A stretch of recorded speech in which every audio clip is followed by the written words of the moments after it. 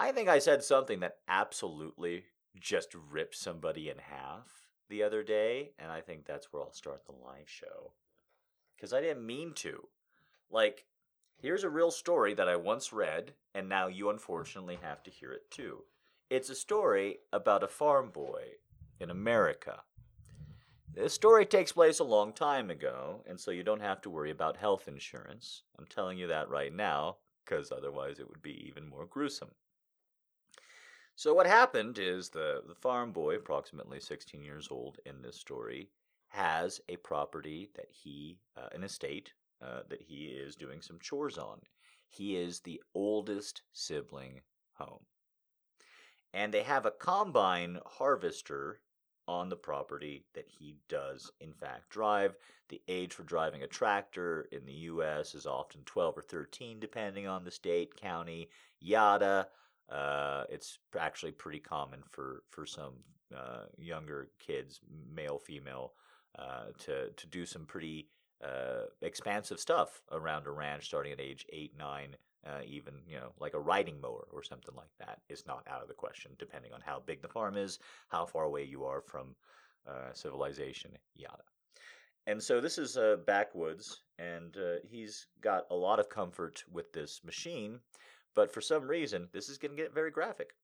His sleeve catches in one of the threads, and it pulls his arm in. And as it's pulling his arm in, he tries to pull it out with his other arm, which catches. So both of his arms get ripped off by the harvester.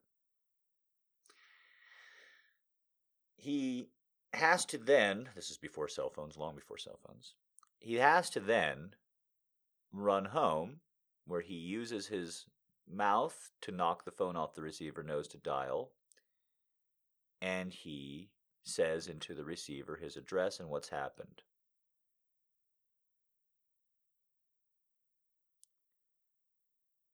He then has to wait for ambulance services to show up. And he thinks to himself, I'm bleeding everywhere. So he does what any 16-year-old would do in that situation. And he walks into the bathroom and he stands inside the tub because he doesn't want to get blood all over the nice house. His house. He lives. He actually gets one working arm out of this, believe it or not. And he tells the tale. It's not at all uncommon, unfortunately, as Linda is pointing out. Why am I telling you this horrible, shocking story to open things up with? Because I'm pretty sure I just did to somebody without the forewarning, just totally on accident, just talking to them online, not somebody I know well or anything. I'm pretty sure I just ripped the arms off somebody just the exact same way, emotionally and psychologically. Here's what I did on accident. Ready? They said, ready? They said, I'm just so glad we're halfway through this year. And I said, oh, not until the end of June. That's it. And I'm pretty sure that I watched you can't see their face online or nothing, but I'm pretty sure that I actually watched the psychological spirit of someone just begin to dissolve, like from the inside out. If you haven't seen the Natalie Portman vehicle Annihilate, you should, because I think I watched a kind of annihilation begin to take place. I was just shocked. I was just like, oh, I was not trying to hurt you, I swear.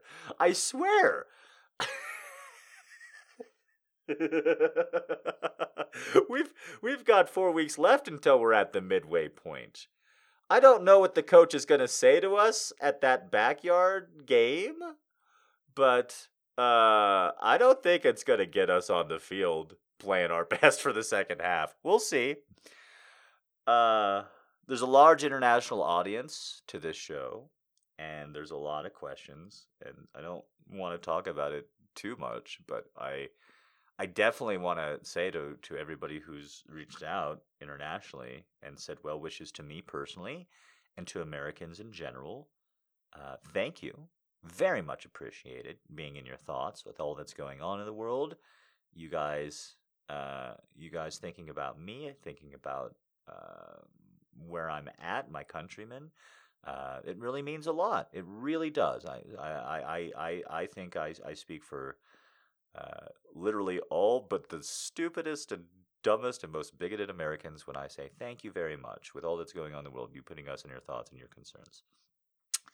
That being said, we get to rag on us being a third world country. You motherfuckers don't. And if you fucking write in about, like, the problems that we're having, we still 100% get to call you on what we perceive to be your bullshit as ignorant Americans. And so if you're writing in and you're like, "Hi, Jack, I'm from India, and I can't believe you're having problems with this racism," I'm legitimately just going to send you a picture of Modi frowning. I know enough of what's going on in India to know that nobody in India should be sending me that message of concern. Thank you very much. You have your own thing going on. And the other thing I want to say is, from the outside, I know it looks really scary and it looks really bad. I do. Here's the thing. You don't see a lot of the people of color or the activists on our television sets with a lot of raised eyebrows or a lot of surprise being expressed. If you are watching this as you are saying you are from the outside, I implore you to look at people who have been scholars on this, who have talked about this for a while, and notice their complete lack of surprise. There is a somberness to them. There's a somberness to people on the left. There's a somberness to sociologists and professors when we're talking about this. Apologies, I don't know why I include myself in that verbiage. Yes, I do, because I want to be cool. But legitimately, if you look at people who've been speaking about this a while and how they're talking about this now, no surprise. There's no surprise to a lot of people. A lot of people are waking up, but a lot of people are saying, yeah, this is pretty much how it is. And the reason why I'm putting kind of front loading all that heaviness on there is, if you're from the outside, or you've just kind of lived a really nice sheltered life within America, maybe that's true too, and no fault to your own, this looks really scary. And it's a big moment, and big moments can be scary. They can induce anxiety, you know that. But it looks scary because you had a perception of how things were here that never, ever, ever converted with reality. That's all there is to it. If you ask the people who have studied any kind of social justice or injustice in our society, they are not so surprised at where we're at. And I know that this is heavy, but since people do keep writing me in and asking me to affirm about Black Lives Matter and to speak from the heart, and especially if you're outside of America, to try and give you some frame of reference, allow me to say a couple of things about this. One, I'm white, and so however much I can be sympathetic or empathetic towards what's going on, I can never understand it. Not 100%. I can try to understand it, but I can't get it.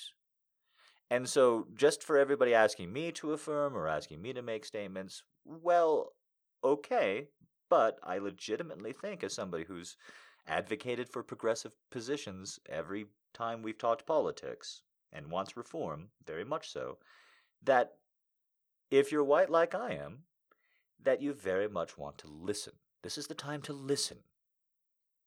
A lot of people want to call themselves an ally because calling yourself an ally is cool.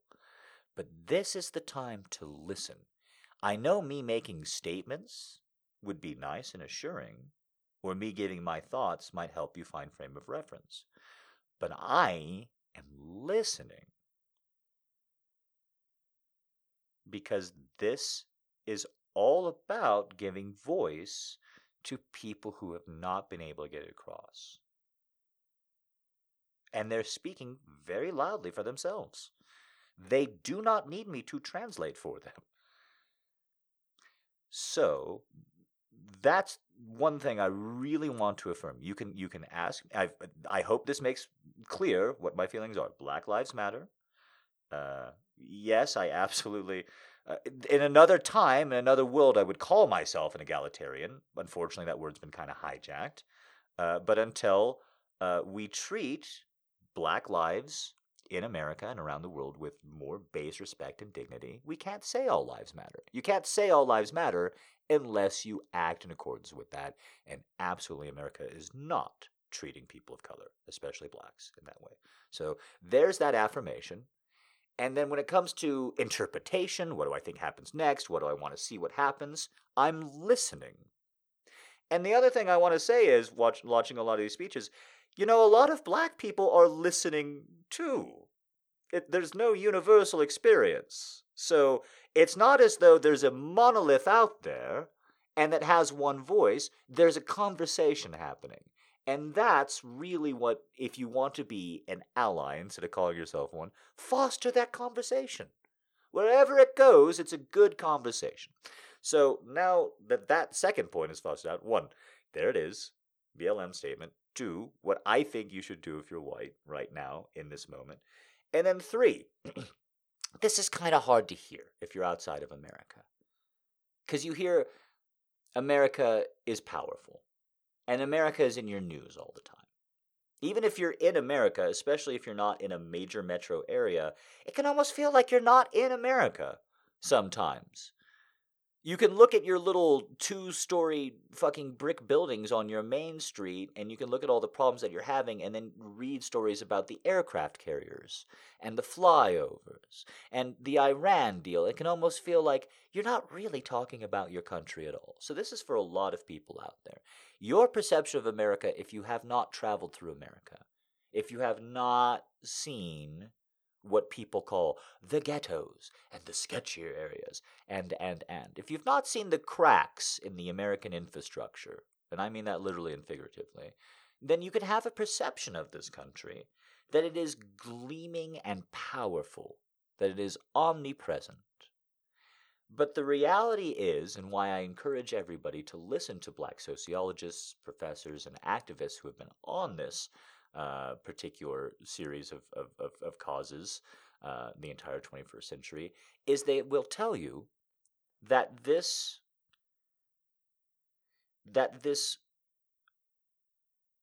movement, for want of a better term, is a natural reaction to how things are and have been. America has not funded its municipal services, its city and county services, pretty much at all for the last decade.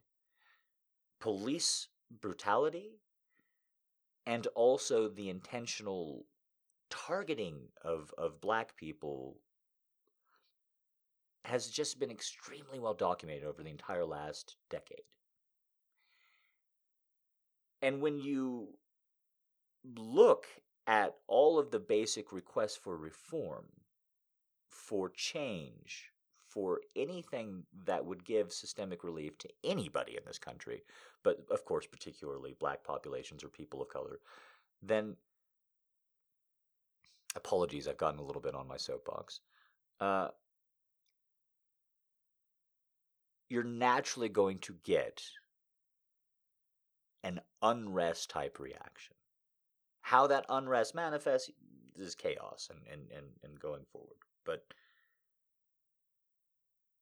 if you're scared, I understand you. If you're anxious, I understand you. But from the bottom of my heart,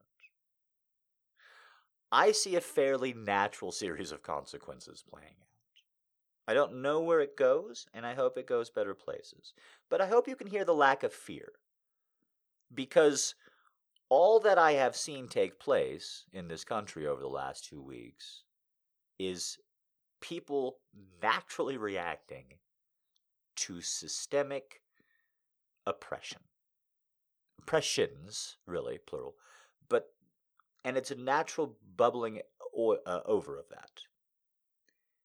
That scares you. If you have an idea of America as the gleaming carrier group, skyscraper, all the money in the world, all the media comes from us, we're so amazing, right? That's scary. But if you've gone down main streets and you've seen that literally every 20th building is some kind of loan operation, title or payday or. When you hear literally every 10th commercial is to refinance something, when you see literally year after year, stat after stat, saying an increasing number of people cannot pay for their rent, and that their rent now costs 50% of what they earn, 55, 60, 65%. America has been buckling for the people that are in the street, most of the people in the street, for a while. And it has absolutely had some of these systemic issues since its inception, literally since the beginning. We're going to make it to the other side, and so are you. It's a scary year, and it's a scary time. But from the bottom of my heart, thank you for all of the well wishes. Thank you for all the support. I speak for my fellow Americans for once when I say we very much appreciate it. We're also crossing our fingers. We're also looking at bated breath. But this is the world we're in, and we can't ignore it. And I'm gonna close with one thing that I heard from one of these particular movements, from one of the speakers. This is literally the last thing they said before they closed out. And they invited us all back to come the next day at a specific time and place. And then right after they did that, the speaker said, "But what I need you to do is take care of you. Okay? What I need you to do is take care of yourself. Because this isn't going to change tomorrow. You're coming back tomorrow, if you can, but this isn't changing tomorrow. This isn't changing the day after. So you need to sleep. So you need to eat. So you need to take care of the things that you need to take care of. You need to take care of yourself. You need to take care of your friends. You need to take care of your family. You need to take care of the people that are around you. You see people sweeping up the streets in the morning. Maybe you do, maybe you don't. Maybe you think that's a good idea, and maybe you don't. But if that nourishes you, you need to do it before you come here, instead of coming here, before you bring a friend here. I'm telling you to bring a friend here, but you need to be full when you invite them. Because what else are you bringing them to? They're your friend. So take care of yourself. And that really fucking resonated with me. Here's a speaker. He's going to be the speaker tomorrow. He has them in his thrall. And that's how he's closing out. And I believe the sincerity and authenticity of the speaker. I really did. And I wanted to give that message to you at the end of this. I know it's scary. I know it's a lot. Take care of yourself. If that's the statement that you're looking for from me with all that's going on right now, with the time that I took off, there it is. Just take a look. Just take a little bit of time for yourself. Take care of yourself. You deserve it. You need it. Whatever happens isn't happening right now. I mean, it is happening right now, but it's not happening right now. All right, last but not least, because when I take time off, you guys are always curious what I do. And the answer is I didn't do anything. I didn't go anywhere this time. I'm trying to be like a very, very, very good boy and play by the COVID rules. And with all of that done and I've gotten just so fucking bored. And I was going outside for a while and standing around, but that is just not going to do it anymore. And I stopped ordering food almost entirely, like food in, like, you know, yummy food that you want to eat. And so I've just started walking, man. I'm the Forrest Gump of walking. I'm walking all the time now. I wait till it gets cool. I'm walking. My ass is fantastic. It's just absolutely forming up. I know that ass talk is just really, really very popular around here. Cake talk is just always appreciated. Uh, I'm 100% feeling very strong. I've got a little bit of a thing going on right now. I'm so sorry that I came back with it. I've got a little bit of a thing right now in my sinus, but I am feeling so good and so clear and feeling really, really strong. And I think I'm gonna rock season 4. Gonna try and take some of the aggression and some of the feelings that are out there, the concerns and all that, and try and turn it into a healthy mix of domination and BDSM and all the rest that can really satisfy and hopefully make people feel a little bit more assuaged going on. My personal goal for the rest of 2020 is a big one, and I'm probably not going to manage it, but it is my personal goal, and I'm going to try it as hard as I can. And you're supposed to, according to current experts, you're supposed to say shit like that out loud. So normally I keep goals to myself, but here it is. I'm really going to try as hard as I fucking can for the rest of 2020 to not remotely even get anywhere near the point where anybody thinks I yelled at anyone else. I'm really going to try. I spent the last 2 weeks with my therapist, not like with my therapist. We're not like dating. I just said we didn't go anywhere. Don't ask too many questions. I spent the last 2 weeks with my therapist just straight up saying like, can I just nail this one goal? If I legitimately think it's the worst thing in my life with everything going on, that's already a win. Can I just do it? And the therapist said, I don't know. Can you? And I said, I'm very upset now. If I don't want to yell at you, can I go to the bathroom? He goes, I don't know. Can you?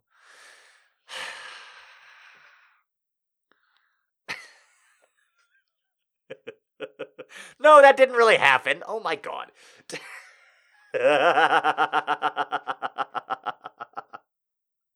I mean, he did say, I don't know, can you? But he said in therapist. They spend a lot of time and money learning how to say, I don't know, can you? But in therapist. Do you think that that's a goal that you can reach? I don't know, can you? Same thing. Same thing. I don't know, can you? Do you think that's a goal that you can reach? I have to pay for one, though. So I'm gonna really try. Because I don't like it. I got grumpy at someone for no reason. I mean, I got grumpy at someone for a good reason. But allowing the grump to manifest there's no goodness to it. And so literally just the last 2 weeks have just been like, okay, what do I do? No, we're not talking about anything else. I know you want to talk to me about this other shit, therapist. I'm fucking fascinating at the best of times. This is the worst, so I am a goddamn god. I get that. But let's literally, just mechanically, just go over this. And just literally every step of the way. And so this is letting you into my mind a little bit more than I want you to. But I'm going to do it. So I've talked about it before. When I go PTSD, I go full insane. And I was actually really scared when I confessed this, that you guys would abandon me. And I would totally get it. Because it's a scary thing. And I've talked about it briefly. You can go back to other episodes. I'm not going to fucking highlight them for you because I'm not super proud of this part of me. But I legitimately, it's as instantaneous as that. It really does just come on when it hits. When I hit a full trigger. I get a full episode. And I really stop seeing people. It's the only way I can describe it. I stop seeing people. You all become teeth to me. You become teeth and fingernails and nothing else. And it's really scary. And see the laugh? How fucking nervous I am talking about it? Ugh, I gotta get over this. So, when I go in a full episode, in my mind, anything I say or do is justified. I'm up against fucking monsters. And then I come back and I am the monster. And then I go into a shame spiral. So recently I've beaten the shame spiral, which would normally be like the part of the special, or like, where I'd come out and be like, I beat my shame spiral. And it would be this huge thing. If I understand anything about like stand-up comedy or performance right now, like that's the part where like I cheer and then I beg for donations and jobs and shit and everybody loves me because it's a victory. But in reality, what happened is I beat my shame spiral, and that just meant that yelling at people became easier. Did I yell at people more often? No, I sure didn't. But that's all that happened. You beat your shame spiral, but then you don't beat the behavior that goes and causes it, then you just beat your shame spiral. The behavior's still there. So that didn't feel great. It felt good for like 2 seconds, and then it just felt bad. So taking all that into the therapist, going, this is still my thing. This is still the thing I do that I hate. Alcoholics drink, and shopaholics shop. And no matter what I've done, docs, I can't seem to hold my fucking tongue when I get mad enough. And I can't seem to control what makes me mad.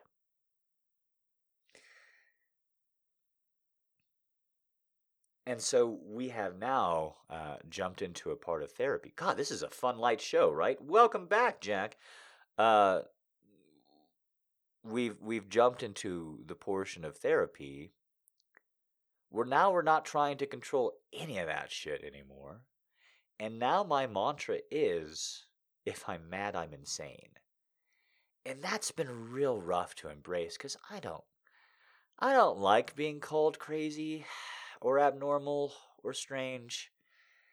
I kind of got called all that a lot as a child, and I'm very sensitive about it because everyone called me that. My peers and my parents and my friends and my teachers, and it hurt.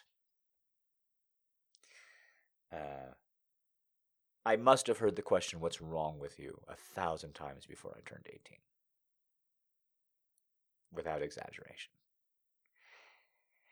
And, I've gotten my answers on that, more or less, and unpacked it, but I'm still very sensitive.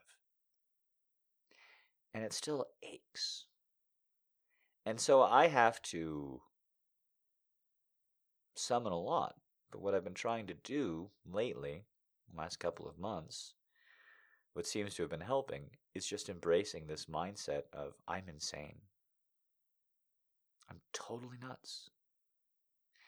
I'm mad, and that means I'm a crazy person. You're making me angry, so right now, I'm insane. And when I'm no longer mad, then I'll be sane again. So while I'm mad, as a crazy person, I gotta play by crazy person rules. And it's rough. Because sometimes it's okay to be mad. Anger is a natural reaction. Look what's fucking going on in America right now. France, I'm a little mad at you. You don't get to just riot. Like, if you have your own things, I don't know enough about you. Maybe you really need to do it right now, but I don't really feel like you need to do this right. Like, the London thing feels a little bit different, and I kind of feel like you're almost mocking us. Like, you're almost like they're even saying it in like American accents and shit. They're actually going like, no justice, no peace. Like, come on. Use at least French words and shit. What the fuck? You're really rioting? Ugh, maybe they need to. I don't know. I don't have enough specifics, but does feel like they're just kind of jumping in. When I'm mad, when I'm angry, I don't know if I'm in a PTSD episode or if I'm righteously angry. Or if there is such a thing as really righteous anger. When I'm mad at somebody, I don't know. Here's the thing, though. when I'm mad at somebody, you know those things you might say that you don't mean? I fucking mean them. And when I'm in a PTSD episode, I fucking don't. But I was actually just thinking about somebody who I thought was a good friend to me, and who wasn't. Just wasn't. And how the last thing I said to them was pretty mean. Because they weren't a good friend to me at all. But that's how they rep themselves. And then they were just very nonchalant. And so I said something really mean. And I thought, there's another version of me out there that has conflicted feelings about it or feels bad. But I'm not. I'm not him. My life experience shaped me into someone else. And so as somebody who can do that bit of psychopathy in these incredibly deranged times of 2020, I very much just don't want to. I don't want to hurt anyone for any reason, and I've had that philosophy for a long time, and I've really tried to abide by it. And so, for the rest of 2020, I'm trying as hard as I can, every single time I start to lose my stuff, to just say that I'm crazy, which I don't like hearing, but I think it's a lot better than anybody else hearing something that they don't want to hear from me. And so from the bottom of my heart, because I just used an example of somebody that I said something, I said somebody wasn't a good friend or a good person to them, and I know that really hurts, and I have no remorse whatsoever. And as somebody who just told that story fairly plainly, I am really sorry if I've hurt you with my behavior and my words. That's all. On an individual level, we're not going to shake hands and be friends, I don't think. You don't ever have to give me another chance. I'm not asking for it. You don't have to think I'm reformed, because I don't know if I'll ever think that about myself, frankly. But from the bottom of my heart, with everything going on in 2020, with all the pain and misery that I've seen, no matter who or where somebody's at, I am sorry if I've hurt you with my behavior or my words. There should definitely be less pain in the world. And I'm just doing my best to keep my powder dry. Okay, that was a very long, very serious opening. I mean, it started with chainsaw arm, or not chainsaw. It started with arms being ripped off a teenager.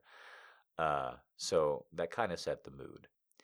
But I hope you're all ready for a show. I hope you're all ready for a good time. I appreciate everybody who missed me and everybody who wrote in. Got a lot of requests. I think we're going to get through every last one of them except for the porn, because there's just a little too much porn, which is the right amount of porn. Thank you all very much. I'm looking forward to the notations on this show. Let's just go ahead and check and see where we're at. Notations on this show. Allie's notations. Show starts. 34 minutes. Show starts again. Parentheses. This time, not depressing as fuck. In parentheses.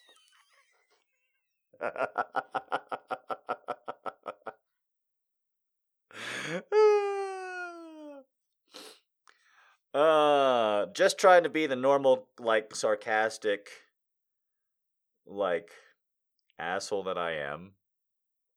I just kind of, I gotta poke,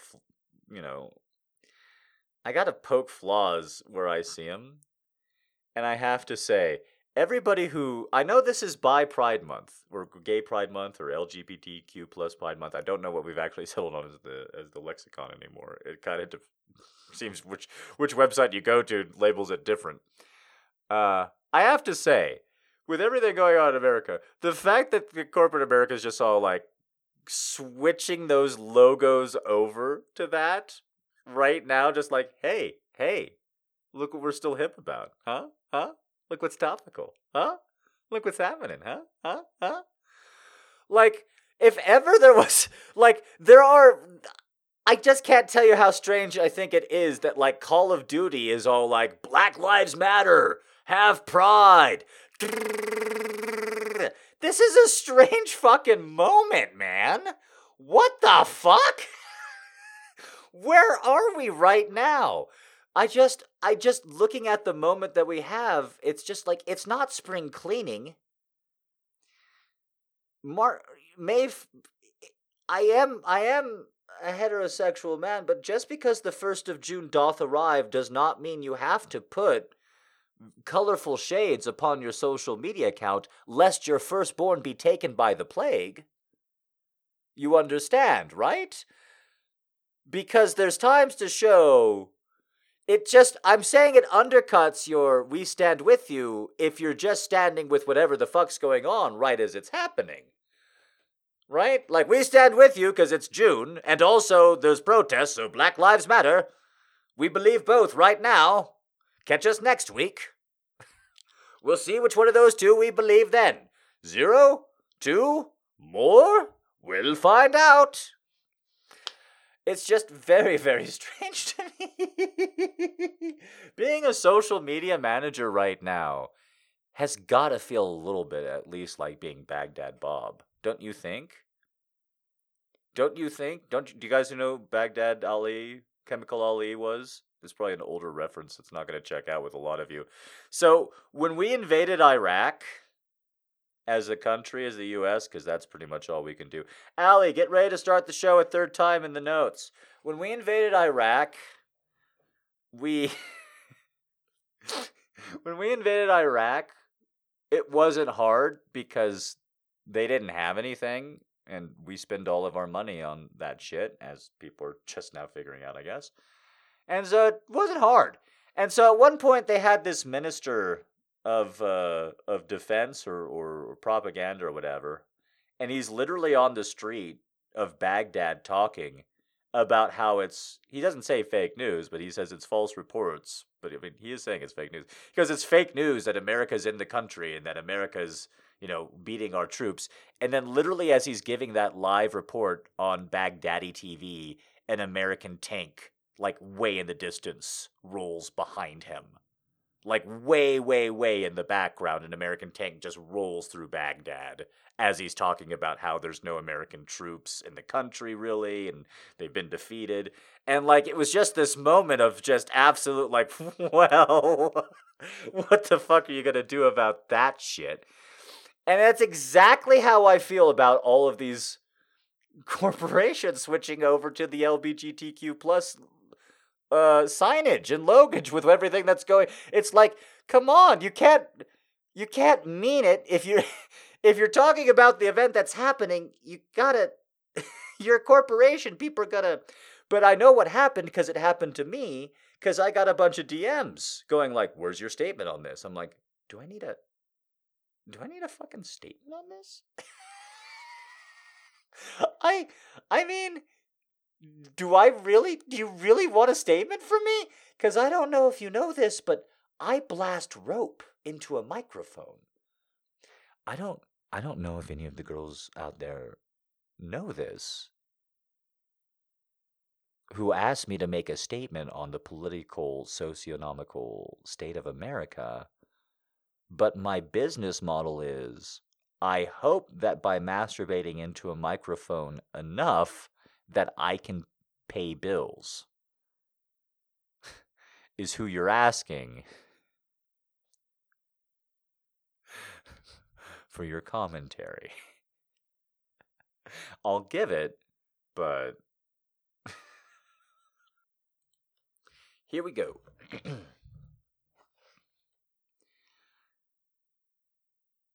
Hope is the thing with feathers that perches in the soul, and sings the tune without the words, and never stops at all.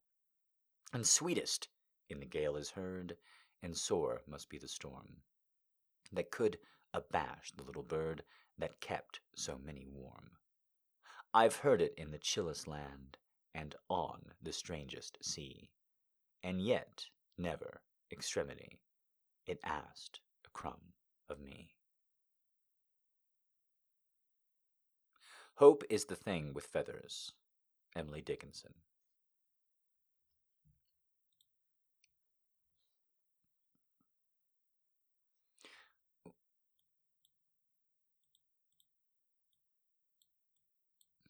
Allie put everything together so nice too, and then I must have jostled one. Here we go.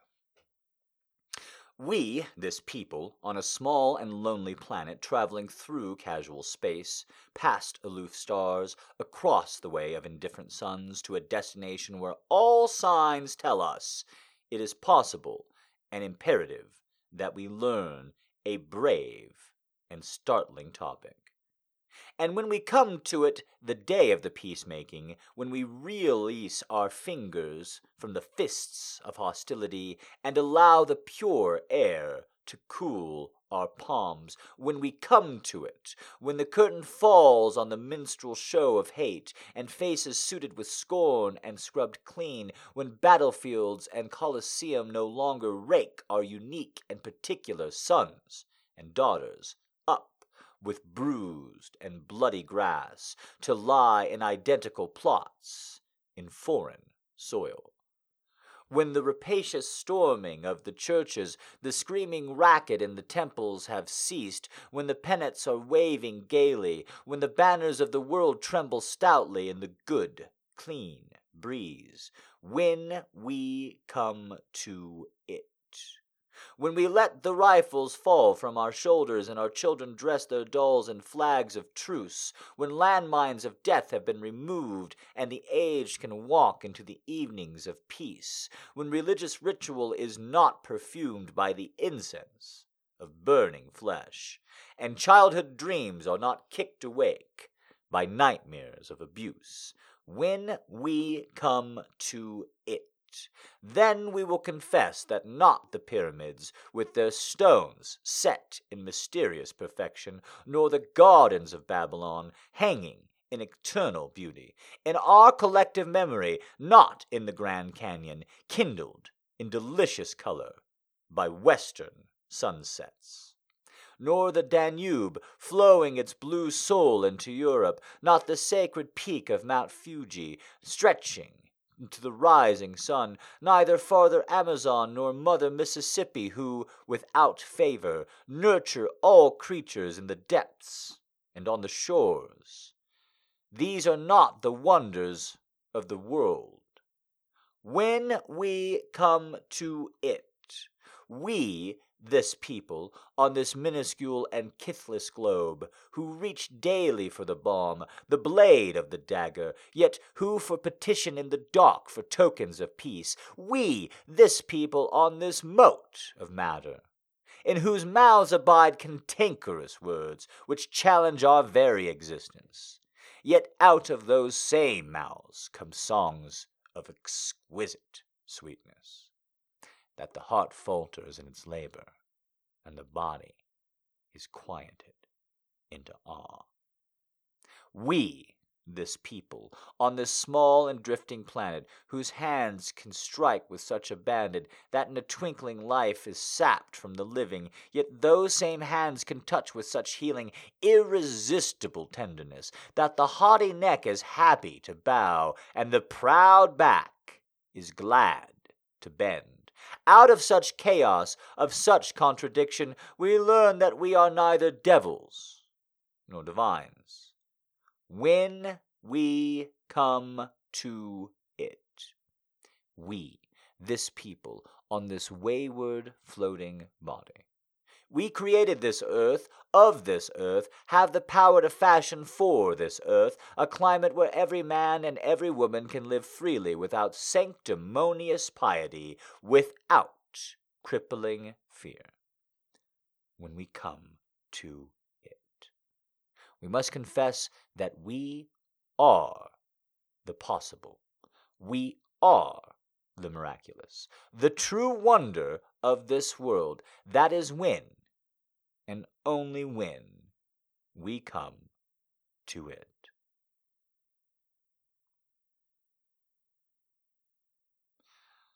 A Brave and Startling Truth by Maya Angelou.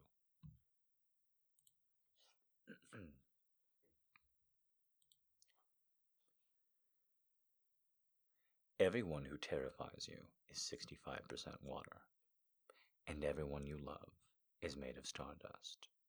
And I know, sometimes, you cannot breathe deeply, and the night sky is no home, and that you are down to your last 2%. But nothing is infinite, not even loss. You are made of the sea and the stars, and one day you are going to find yourself again. Saltwater, Finn Butler.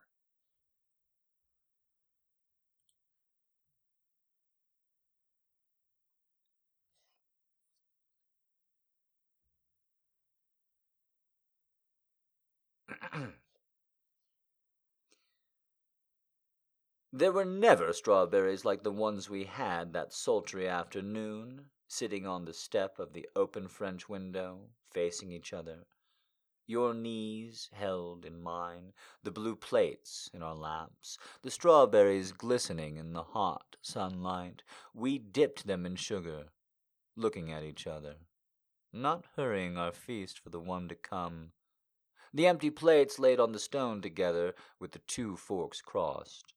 I bent towards you, sweet in the air, in my arms, abandoned like a child for your eager mouth. The taste of strawberries in my memory, I lean back again. Let me love you. Let the sun beat on our forgetfulness. 1 hour of all the heat, intense in summer lightning on summer hills. Let the storm wash the plains.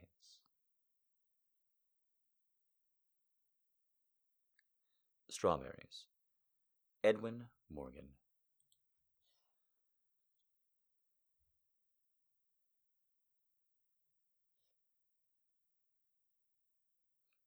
O love, that stronger art than wine, pleasing delusion, witchery divine, won't be prized above all wealth, disease that has more joys than health. Though the blaspheme thee in our pain, and thy tyrant complain, we are all bettered by thy reign.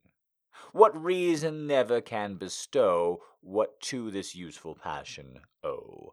Love wakes the dole from sluggish ease, and learns a clown the art to please, humbles the vain, kindles the cold, makes misers free, and cowards bold.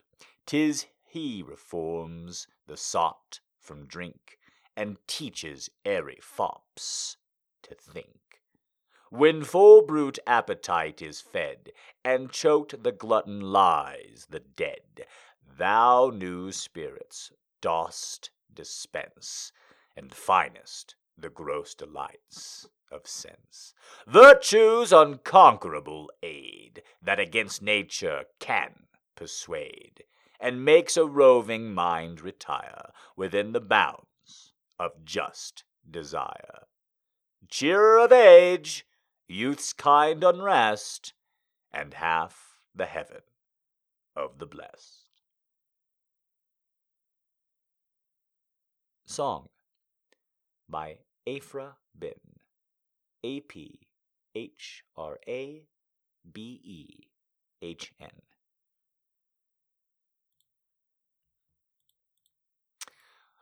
We have gotten one last poem.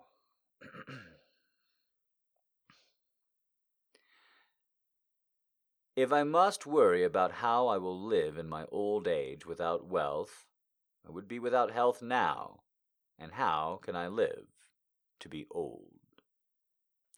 If I must worry about how I will live in my old age without love, I would be without dreams now, and how could I go on living another day?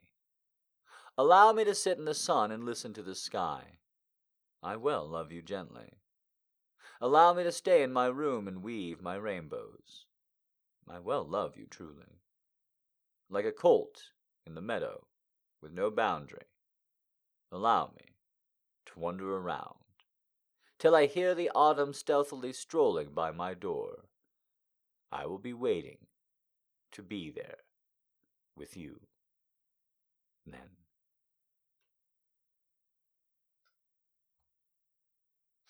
Untitled. Oh, I apologize. Allow Me by, I'm going to go with Chungmi Kim. Chungmi Kim. Chungmi Kim. Allow Me. That was very sweet. All right. We have a lot of love letters tonight. Like a lot of love letters tonight. And I don't want to skip over them because if ever there was a time to be hearing some love letters, this is a pretty good time in the world, I think, for a lot of you very lovely ladies to hear some love letters. So, quick quotes. If you guys want to do them, we'll do them after. We've got a lot of love letters here, so you'll have lots of time to think it up. I'll say right before the last one. Yeah. Then we can do quick quotes between the two. But let's get into this because these are 5 very interesting looking love letters, I think. So, here is number 1. In the field of quantum mechanics, there is something called quantum entanglement. It is what happens when 2 particles interact, vibrate in unison, and are separated. They remain connected by something that defies logic, something science has yet to explain. If one particle vibrates, no matter the distance, the other particle reacts in unison. Even if there are oceans between them, even if there is a universe separating them. Before time, we were just a dense collection of particles confined to a small space smaller than a proton, interacting and moving in unison. An event occurred that rapidly expanded the particles and created the universe. There is no reason to believe that the particles ever lost their entanglement.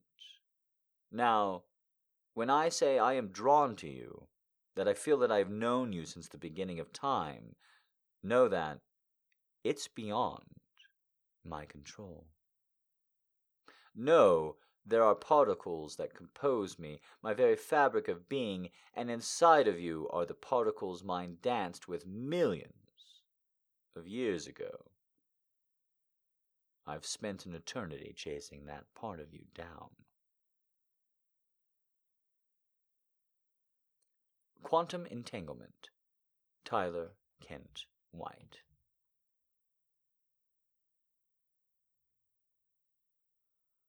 Oh, goodness, all this applause. I don't know where it's coming from.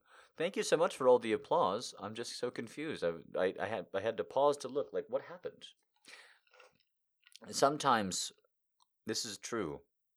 I mean, it hasn't happened in a while, but sometimes in the real life, when like an attractive woman would be like looking at me in a club, I would actually look behind me.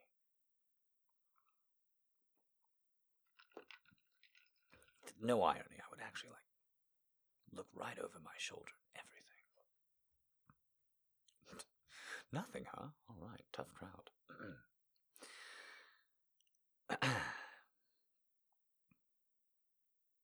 I would have liked to dine with you today after finishing your essay. That my eyes and lips, I do not exactly mean my voice, might have told you that they have raised you in my esteem. What a cold world! I would say love, if you will promise not to dispute about its propriety, when I want to express an increasing affection, founded on a more intimate acquaintance with your heart and understanding. I shall cork up all my kindness, yet the fine volatile essence may fly off in my walk. You know not how much tenderness for you may escape in a voluptuous sigh, should the air, as often the case, give a pleasurable movement to the sensations that have been clustering round my heart. As I read this morning, reminding myself every now and then, the writer loved me. Voluptuous is often expressive of a meaning I do not intend to give. I would describe one of these moments, when the senses are exactly tuned by the ringing tenderness of the heart, and according reasons entices you to live in the present moment, regardless of the past or future. It is not rapture. It is sublime tranquillity. I have felt it in your arms. Hush! Let not the light see. I was going to say and hear it. These confessions should only be uttered you know where, when the curtains are up, and all the world shut out. Oh, me. I wish I may find you at home, and I may carry this letter to drop it off in the box, that I may drop a kiss off with it into your heart, to be embalmed, until we meet closer. Mary Wollstonecraft to William Godwin. If you girls had to had to guess, what year do you think that letter was written in?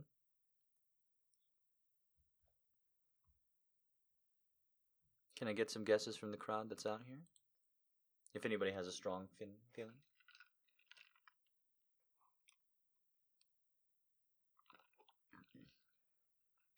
Early 1900s, 1850s, 1860s, 1850s.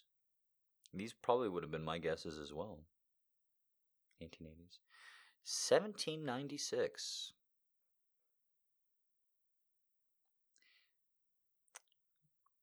Seems positively modern in 2020, too. So, that's why I asked, because it struck me as fairly modern, too. More modern than it... I mean, there's some hints in there that it's oldie-timey, for sure, with the language and what have you. But besides the oldie-timey language and that one curtain reference, pretty modern. Pretty everyday. Here we go. I feel like this is going to be a creepy one from the first 3 words, but we'll see how it turns out. Dearest Angel Girl, I suppose most of us are lonely in this big world, but most of us fall tremendously in love to find it out. The cure in this discovery for our need for company, and I mean company in the very special sense we've come to understand since we've happened to each other, you and I, the pleasure of humans' experience are emptied away without that companionship. Now that I've known it, without it, joy is just an unendurable sorrow. You are my life, my very life. Never imagine your hope approximates what you are to me, beautiful, precious little baby. Hurry up the sun, make the day shorter till we meet. I love you. That's all there is to it. Your boy, Orson. Love letter from Orson Welles to Rita Hayworth. Okay, I'm starting to think Orson Welles was a creepy. I think that's the second Orson Welles we've gotten, and I also think the other time I also said something about a creep. I'm so sorry. The person who suggested it is absolutely not a personal opinion. I'm just saying, as a guy who writes baby girls, as a man in power who writes women who don't have a lot of power, and that's a dynamic that is often established between us, I still think he's going a little over the line. As someone who likes to be called daddy, that man's a creep. I don't know what it is. There's something about the way he writes, and then there's one other powerful American that we sometimes get love letter from that I also, my dar goes up. We've done a couple from him, and then every time I feel like I've commented on it as well. There's one of them where I just go, I don't know if this powerful magnate of American culture is respecting these women.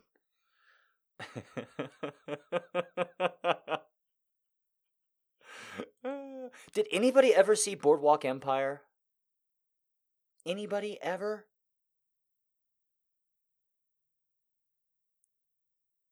One of the major plot points of that show is that a very powerful man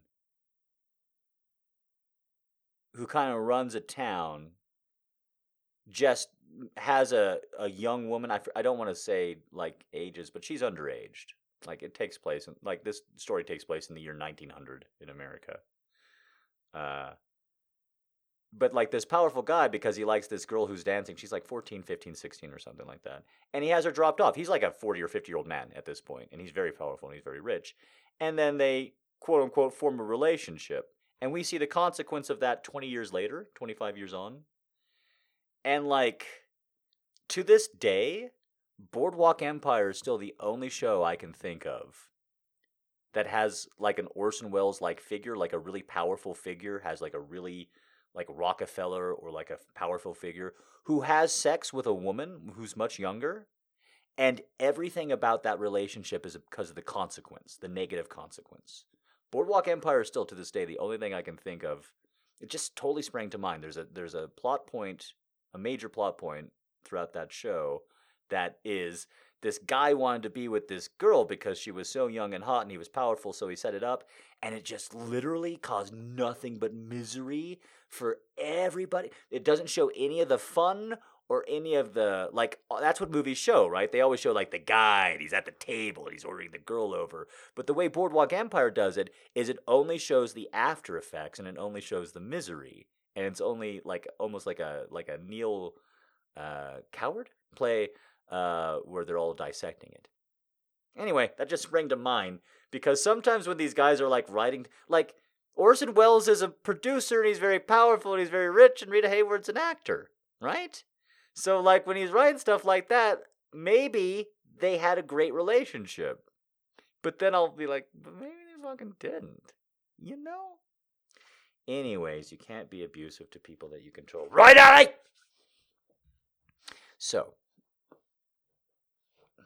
No, Boardwalk Empire is only okay. And also, if you do watch Boardwalk Empire, it's an unwritten rule with the show that at the end of season 2, if you want to stop, just stop.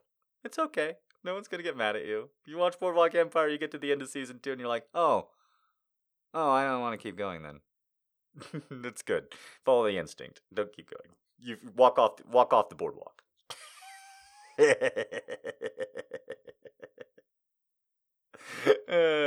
You got the idea. There's the Steve Buscemi, and there's the guns, and there's the booze. Yeah, you picked it up. Okay. Here we go. Talking about famous figures who I can sometimes think are a little bit creepy. I love everybody who suggested something. Please suggest something every week. Here we go. I have loved in her the image of the beauty of the world, the mystery and the beauty of life itself, the beauty and doom, the images of spiritual purity and pity, her soul, her name, her eyes. They seem to me like strange, beautiful blue wildflowers growing in some tangled, rain-drenched hedge. And I have felt her soul tremble besides mine, and have spoken her name softly to the night, and have wept to see the beauty of the world passing like a dream behind her eyes. You dear, strange girl, you write to ask as if I am tired of you. I shall never be tired of you, dearest. After this, I hope we shall have many, many, many long years of happiness together. And dear, true, good little Nora, do not write again doubtfully of me. You are my only love. You have me completely in your power. I know and feel that if I am to write anything fine or noble in the future, I shall only do so by listening at the doors of your heart. The old fever of our love has begun to wake again in me, and I'm a shell of a man. You alone know me and love me. Think that your lips have kissed mine, and your hair has fallen over me, and that your arms have held me to you. I love you deeply and truly, Nora. I feel worthy of you now. There is not a particle of my love that is not yours. I think of you always at your best, Nora. I love you. I cannot live without you. I would love to give you everything that is mine, any knowledge I have, any emotions I myself feel or have felt, any likes or dislikes I have, any hopes I have or remorse. I would love to go through life side by side with you, telling you more and more until we grew to be one. Till we grew to be one being together. Until the hour should come for us to die. Even now the tears rush into my eyes and sobs choke my throat as I write this. Nora, we have only one short life in which to love. Let me love you in my own way. Let me have your heart always close to mine to hear every throb of life, every sorrow, every joy.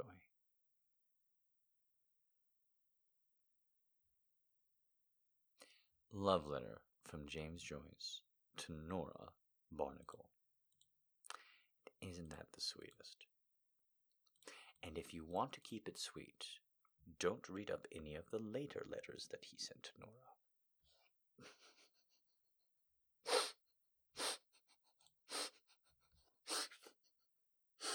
It's all I could think about the whole way reading through that is, boy, did his opinion of her seem to change somewhere along the course of their relationship.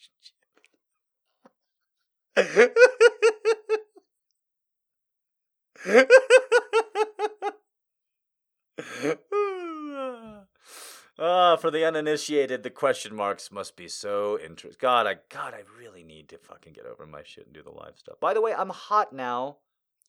Like, you're like, oh, you were always hot. But no, but now I look hot. Now I'm like, you'd look over and be like, oh, he's kind of hot. And then you'd hear my voice or you hear me talk and you realize I'm this smart and this cool. And you're like, oh, shit. Oh, no. What's happening to my body? Ah! Get those quick quotes ready. Get those quick quotes ready. I'm going to turn you on to werewolves.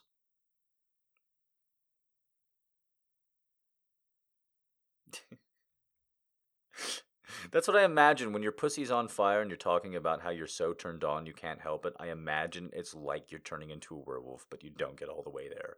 Like your hands go out into like the claws, like the palms and all that, and like your neck bulges and you're like, ah! Ah! But you just don't quite make the transformation. Get those quick quotes in, girls. All right. I have received your letter, my adorable friend. It has filled my heart with joy. I am grateful to you for the trouble you have taken to send me the news. I hope that you are better today. I am sure that you have recovered. I earnestly desire that you should ride on horseback. It cannot fail to benefit you. Since I left you, I have been constantly depressed. My happiness is to be near you. Incessantly, I live over in my memory of your caresses, your tears, your affectionate solitude. The charms of the incomparable Josephine kindle continually a burning and glowing flame in my heart. When, free from all solitude and harassing care, shall I be able to pass all my time with you, having only to love you, and to think only of the happiness of so saying, and of proving it to you? I will send you to your horse, but I hope that you will soon join me. I thought that I loved you months ago, but since my separation from you, I feel that I love you 1,000-fold more. Each day since I knew you, I had adored you yet more and more. This proved the maximum of Bière. The love comes all of a sudden to be false. Everything in nature has its own course and different degrees of growth. Oh, I entreat you to permit me to see some of your faults. Be less beautiful, less gracious, less affectionate, less good, especially not over anxious, and never weep. Your tears rob me of reason, inflame my blood. Believe me, it is not in my power to have a single thought which is not of thee, or a wish that I could not reveal to thee. Seek response. Quickly re-establish your health. Come join me at the least before death. we may be able to say we were many days happy. 1,000 kisses, and even one to Fortuna, notwithstanding his spitefulness. Napoleon Bonaparte to Josephine. I'm wondering if we have any Napoleon scholars who know if Fortuna is a pet. Okay. Got some quick quotes coming in, as they do.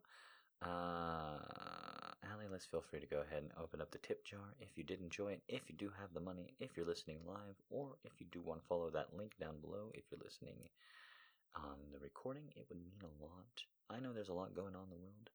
Just gotta ask and gotta throw up that tip jar.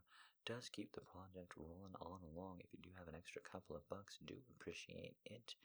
You know that we do.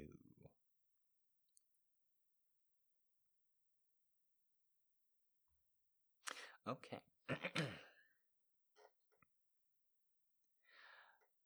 Good girl. Sierra. Did you miss me, babies? You've been such a good girl for me, Faith. I missed you, baby girl. Clear your mind. Deep breath. You're doing well.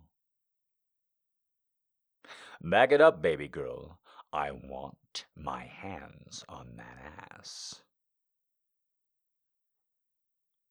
Taste your cunt off daddy's fingers. I am so proud of how much improvement you're making with therapy, Heart.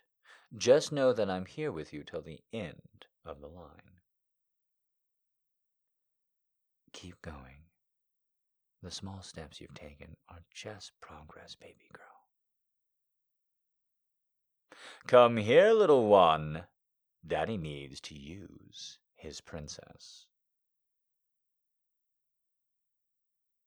You've been working so hard, baby girl. Come relax on Daddy's lap. You're doing so well. Keep going, darling.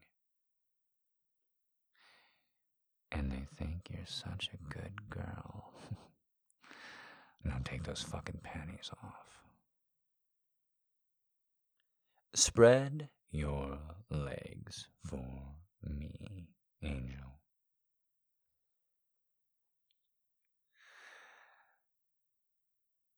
You're such a good girl for Daddy. Arch that back and purr for me, baby girl. You had a bad day. Come here. Hugs and forehead kisses for you, darling.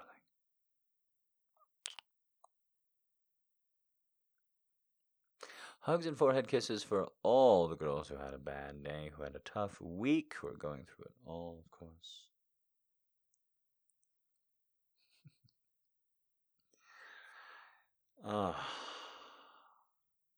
But I'm proud of you. I really am. I said it, and I overstated it possibly, or almost assuredly, that I don't know who you are, or what your journey is, or what your difficulty is right now. But I do hope the best for you. I do think the world needs less aggression, and less upset feelings, and just any little bit of solace that it can find. And so I hope you find it. I had a real debate, not about coming back for season 4. Definitely starting to get a little antsy and need some stuff to do and a schedule. And of course, I love the praise and the attention and all the rest. But I was kind of thinking about, like, maybe I should keep the live shows off, because a lot of people are suspending a lot of events because of what's going on. And the thing that really confirmed to me that I not only need to come back here with a better attitude and just keep that constantly on the top of my mind, but when I come back, I gotta really try and not just speak from the heart, but entertain. I really have to have that in mind. I don't, sorry to say, besides little bits that I've prepared to try and actually make you laugh, I'm not really trying to make you laugh. I think the best creativity comes from expression. Just pure expression. It's what I like as a consumer of creativity, and it's what I like to make. So perhaps I'm biased. But that's where I see art, in expression.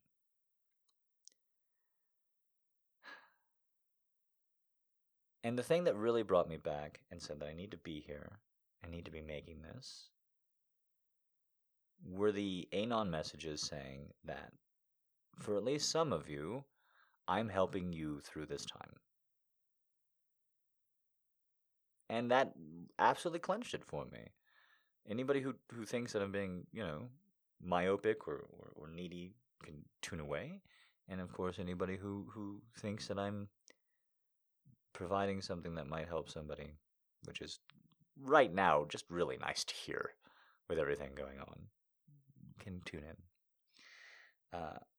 I did want to say that, since I do tend to close out the show pretty quick and then peace out after I close out the porn. So, last sincere bit for a very heavy, very emotional show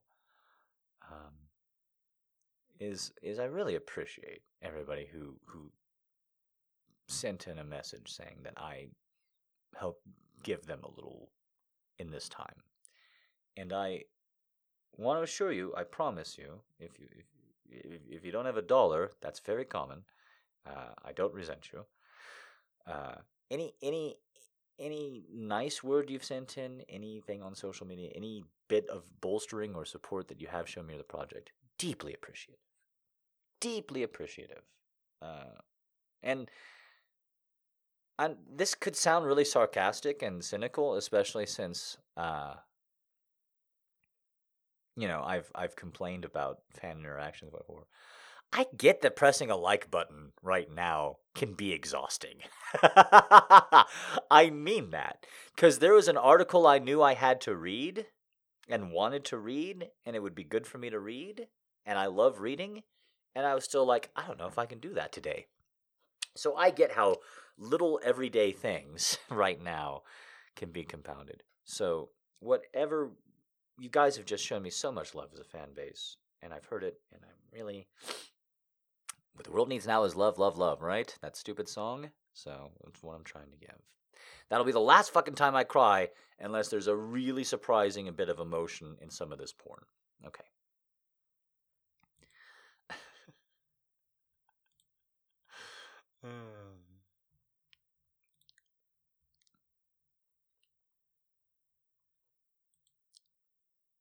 That's the last of my hair you're getting. From a movie that nobody saw, and absolutely every woman should.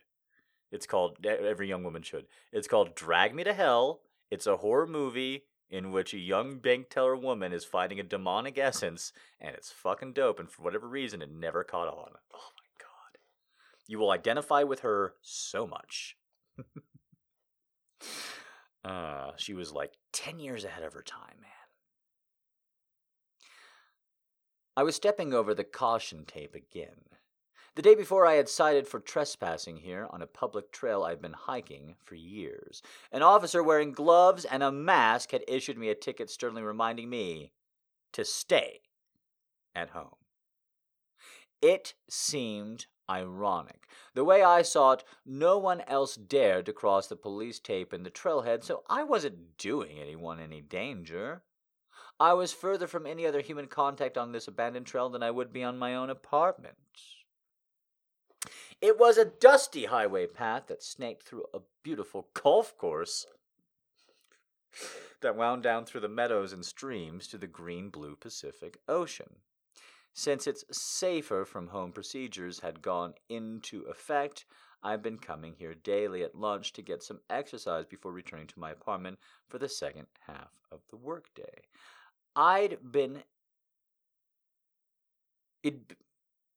Apologies. It'd have been easy to stay at home if I was older, out of shape or something. But I'm in my late 20s and athletic. And I was used to surfing. jogging and swimming almost daily. And with everything closing, including the fucking ocean, this hike was making my reprieve from my desk in my one-bedroom apartment. Also, if I'm being honest, it just felt good to be defiant. It's about 20-minute hike from the trailhead to the ocean. I usually start out jogging to work up a sweat. Today was beautiful, about 75 degrees and windless. I left my t-shirt in the car and was hiking in my board shorts and Nikes. The sun felt good on my bare back, cooking my skin. I managed to get a tan and stay in shape from my daily lunch hikes. Being springtime, the grass had grown high, and most parts of the trail it provided a lot of privacy. I don't know what kind of grass they've got out there, but no. We're just saying straight up no. Already, just throwing shade on this? Absolutely not. Throwing more shade than the grass is making, that's for certain. So today the trail was well hidden from the public eye, and soon I could only see the tall vegetation around me and the dusty path leading me down to the turquoise water of the Pacific Ocean. I had been hiking around 10 minutes and was lost in the enjoyment of nature. I walked around a bend in the trail and stopped short. Okay, this is a great one to start off on. Hello. There was a girl.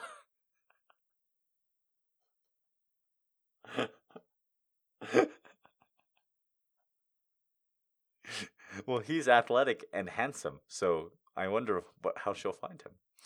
She was sitting on a boulder next to the trail, eating a Cliff Bar. Hey, I exclaimed, immediately trying to look subtle as I checked her out. She was fucking beautiful. She was fucking beautiful. Must have only been 20 or so. Dark hair pulled up in a messy bun that would have fallen in the right small of her back if she let it down. She had tan, olive skin, and warm brown eyes, full lips that betrayed a smile as she saw me checking her out. This sounds like it's going to be the airport one, except it's going to be on a hiking trail. Let's enjoy it. You're not supposed to be here either. Oh, sorry. You know you're not supposed to be down here? She said as she hopped off the rock. She moved like a cat, decisively, light on her feet. Her body language was confident, sexy as she walked towards me. What? She had long, slender hips that mesmerized me, and the way they swayed as she took steps. Like a cat? She was wearing yoga pants that accentuated her athletic profile and narrow waist. She had on a sports bra that covered small, firm breasts. You're not supposed to be here either, he croaked. She faced me now. She faced me now?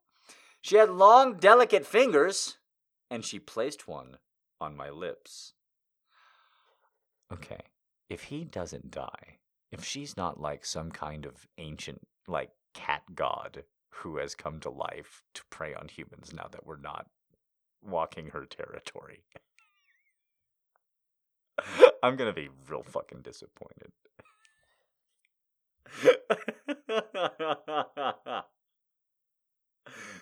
Oh my god. She had long, delicate fingers, and she placed one on my lips. I could feel my cock starting to grow under my shorts. I guess this has to be our little secret time then, she said softly. So, are you going swimming? Her tone was only playful instead of seductive. I hadn't planned on it, but it's nice out, so maybe? I said, disappointed in the change in the conversation. Was she just fucking with me? If she had noticed my board shorts, could she see my growing hard-on? She murmured as she turned on her heel and walked towards the rock she was sitting on. I'm just going to say, author's note, pisses me off it was introduced as a boulder with a capital B, and now it's been reduced to a rock. I don't like that. I really don't like that. Like, if it's a boulder, it's a boulder. It's not a fucking rock. Also, boulder is a health food thing, so she was eating a Cliff Bar on top of a boulder, which was very fucking funny. All right, well, okay. Just saying. Just throwing it out there for the health nuts. Watching her from behind was a sight to behold. Her ass was incredible. What makes it her ass was incredible. Colon. That means the colon's going to tell us what makes it incredible. What is worth incredulity at this point? Ready? Her ass was incredible. Colon. Big and round.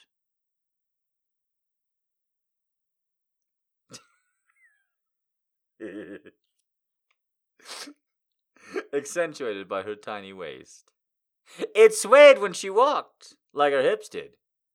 I was captivated and mesmerized from earlier. She bent down to pick up her small bag. She should have taken it up on the rock. Arching her back and sticking her perfect ass in the air as she collected her things. The fabric of her yoga pants looked stretched to its limit, and I swear I could see the outline of her tight pussy. I couldn't believe what I was seeing. Me neither, even in yoga pants with no underwear. Her labia would have to be protruding and really stretched with the fabric going entirely over it. Lycra is very dense. I wanted to peel back those yoga pants and bury my face between her perfect ass cheeks as she bent. Hey, she said, starting me out of my stupor. She gathered a bag and walked another 10 feet down the trail without me noticing, my mind fully occupied in its own fantasy.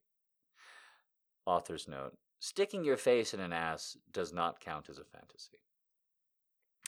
Come on, she said quietly with a mischievous smile. She beckoned me with one finger.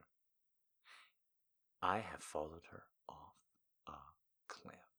I caught up and we walked together down the trail towards the ocean. Oh my God. Oh my God. This is amazing.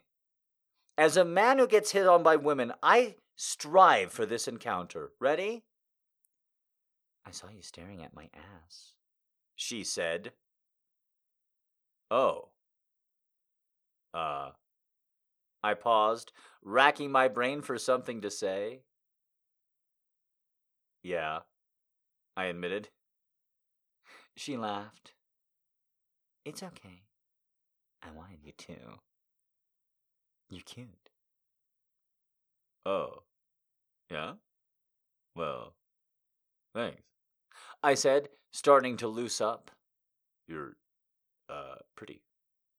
She smiled and slowed her pace, stopping to a small meadow. What the fuck? How many biomes you got? Is this a game of fucking Minecraft?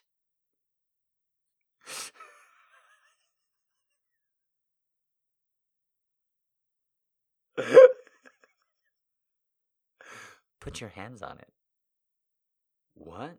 I asked, convinced that I had somehow misread the situation. I want you to put your hands on my ass. Right now. She said slowly, biting her lip. She turned around and stuck her beautiful butt out at me. My heart was racing, and I could feel my cock pinching a tent in my shorts. There was no hiding how bad I wanted to fuck her now. Slowly, I reached out a hand and placed it gently on her right ass cheek. It was firm and round under the spandex. He doesn't even fucking know what yoga pants are made of. Ladies, don't get you a man who fetishizes fucking yoga pants and doesn't even know the goddamn material they made out of. My fingers close to her pussy and asshole. She moaned in encouragement. Now I knelt with an end down in the grass so I was at eye level with her butt. She laughed and bent over, giving me total access.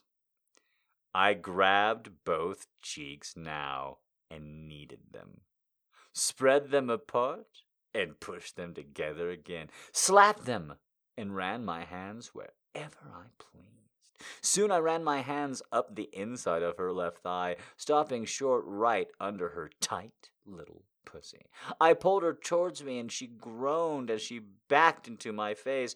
I breathed in the scent of her perfect ass and pussy through the spandex and cotton.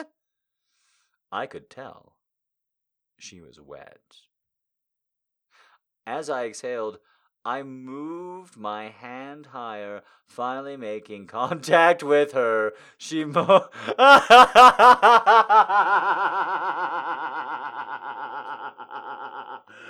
finally making contact with her. Wow. She moaned louder and looked back at me as I massaged her clit through the yoga pants. Fuck, she whispered. I stood up then, my cock nearly ripping a hole through my trunks. I grabbed her, that was for you, Allie. I grabbed her forcefully and pulled her around to face me. I stared at her beauty in awe before I pulled her close and kissed her deeply, now letting my hands run up to her chest. I found my way under her sports bra and pinched her nipples hard as our tongues eagerly explored each other's mouths. I want to fuck you by the water.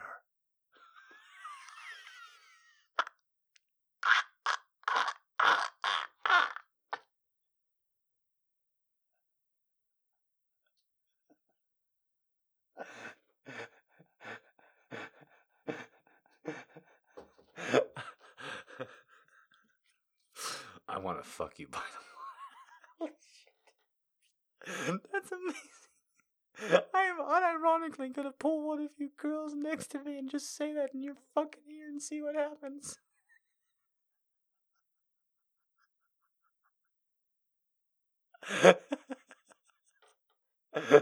What?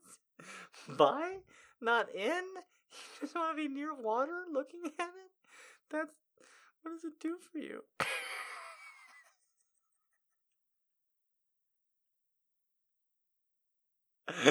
I want to fuck you in a sand trap.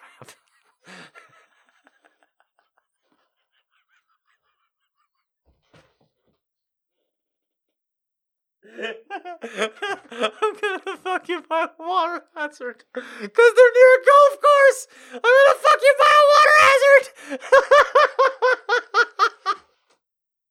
I wanna fuck you by a water hazard. Oh my god. Woo! I was keeping it together before I want to fuck you next to water. Whatever. I can't even find it. I've laughed too hard. I tried to wipe the tears from my eyes. I'm so sorry. I'm trying to find a spot.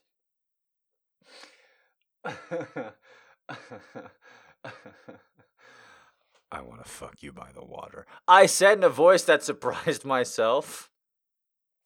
This woman had turned me into an animal. I couldn't stop myself now if I wanted. She just bit her lip and nodded as we took off down the trail, pulling our clothes off as we went. The abandoned beach wasn't far, and before I could think, she was on top of me, our naked bodies falling in a heap in the sun-choked sand. Her dark hair had come undone, and it fell around my face as she straddled my hips, and I explored her warm, tan breasts with my hands. Her nipples were small and hard as I teased them with my fingers. She leaned down and kissed my neck and my chest and my abs, and lingered there for a moment. She brought her hands up and cupped my balls in them, and looked up at me as I rested on my elbows. Her delicate manicured fingers played with my balls, and my dick pointed up into the air. I want to swallow your cock, she said as she massaged my balls softly. I stood up, my thick cock throbbing in front of her face. She smiled wickedly and walked towards me on her knees through the sand. Author's note. In BDSM and sex talk, women are often like crawling on the ground or like moving on their knees towards a man, and it's printed as sexy. It is not. If you've ever seen a music video or like a movie where it looks sexy, it's because there was a professional cinematographer and a professional choreographer there who went over it over and over and over again to say, this is how you crawl towards a camera so that you don't look like a crazy demon. And I'm promising you right now, if you're a 20-year-old girl on your knees with your hair full of sand that you just let down from a hair tie after a hike, and you're coming up at me on your knees, like waddling through the sand at you, I don't think you're after a blowjob. I think you're a troll and that you've come for my gold. Just on your knees, just like, I'm imagining her hair all totally just like flumped out and shit, and her just racing on her knees for cock.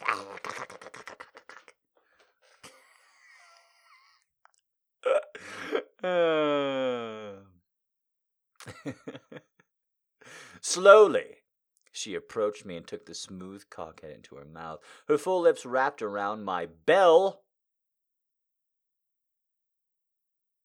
That's the full, my bell, sucking gently. What do you think he meant to say there? Bell end? Do you think he's heard the term bell end and he thinks, okay, all right, bell end, okay. Shame, very good, Allie. She ran her nails up and down my legs as she took more of it in. Now I could feel her tongue playing with the bottom of my cock as her lips wrapped around my shaft. She moved her hands to my ass and pulled me forward as all 8 inches of my length disappeared.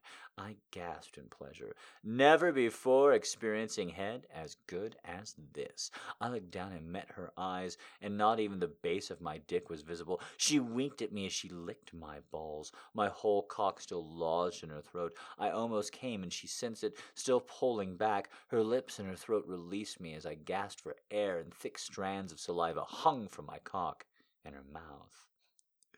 I almost just came, I said. I know, she smiled.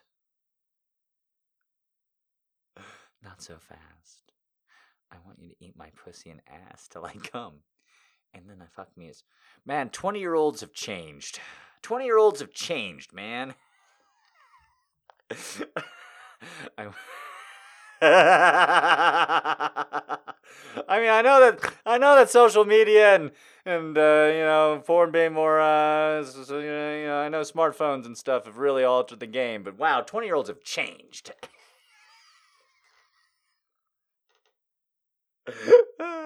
She bent over in front of me again, like before in the meadow, only this time she left her spandex pants on the trail. I stared at her flawless, waxed pussy and ass as she bowed away from me, her behind sticking in the air and her breasts and the side of her face resting in the warm sand. Ooh, she's gonna need to get into that water. I reached out and ran my hands over her ass, my thumb grazing her puckered hole. Ooh, don't you want to be with a guy who grazes your puckered hole? It was the same color as the rest of her flawless olive skin without a blemish to be seen.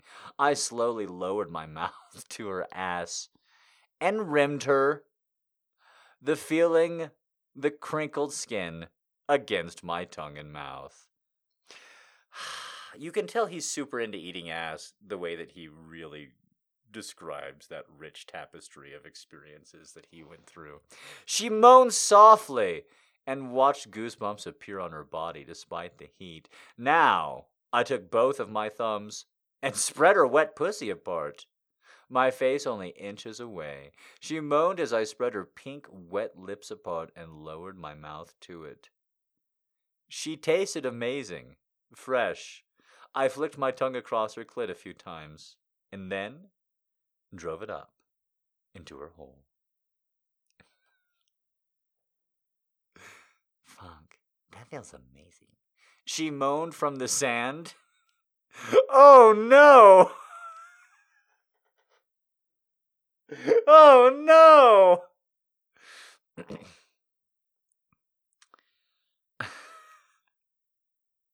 I was lapping up her dripping pussy and fingering it at the same time. I rubbed some of her slippery juices on her asshole with my spare hand and she started trembling. I worked one finger into her tight ass and I fucked her with my tongue, and I used my fingers on the other to rub her swollen clit in circles. She was quivering in pleasure now and begged me to put another finger in her ass. She clamped her other hand over her mouth and bit it. She was so wet now, her ass easily allowed both my middle finger and index finger to push deeper inside her. I was still wasting her pussy, but pulled my face back to take a breath and noticed she was close. I started pumping, capital P, both fingers in and out of her, and she came, her ass spasming and clenching onto my fingers as her pussy literally dripping between her legs in the sand. She was gasping for air after her violent climax. I watched her as I stroked my hard dick, and she moaned, "You just made my ass come."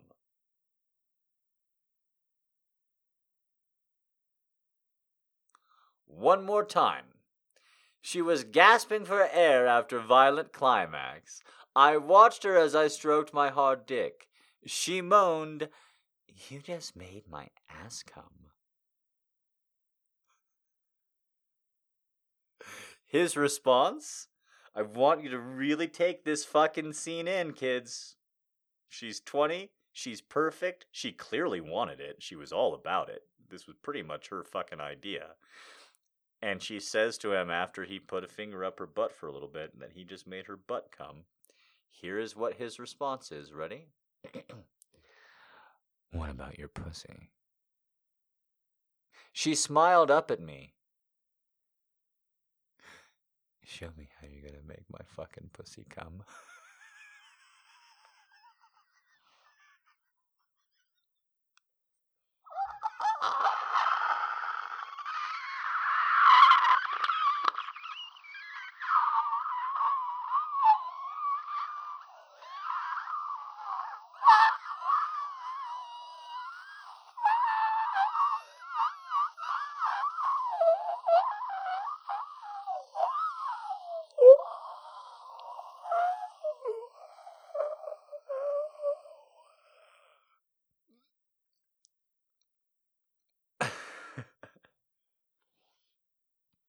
That was a breathe in. That was an inhale.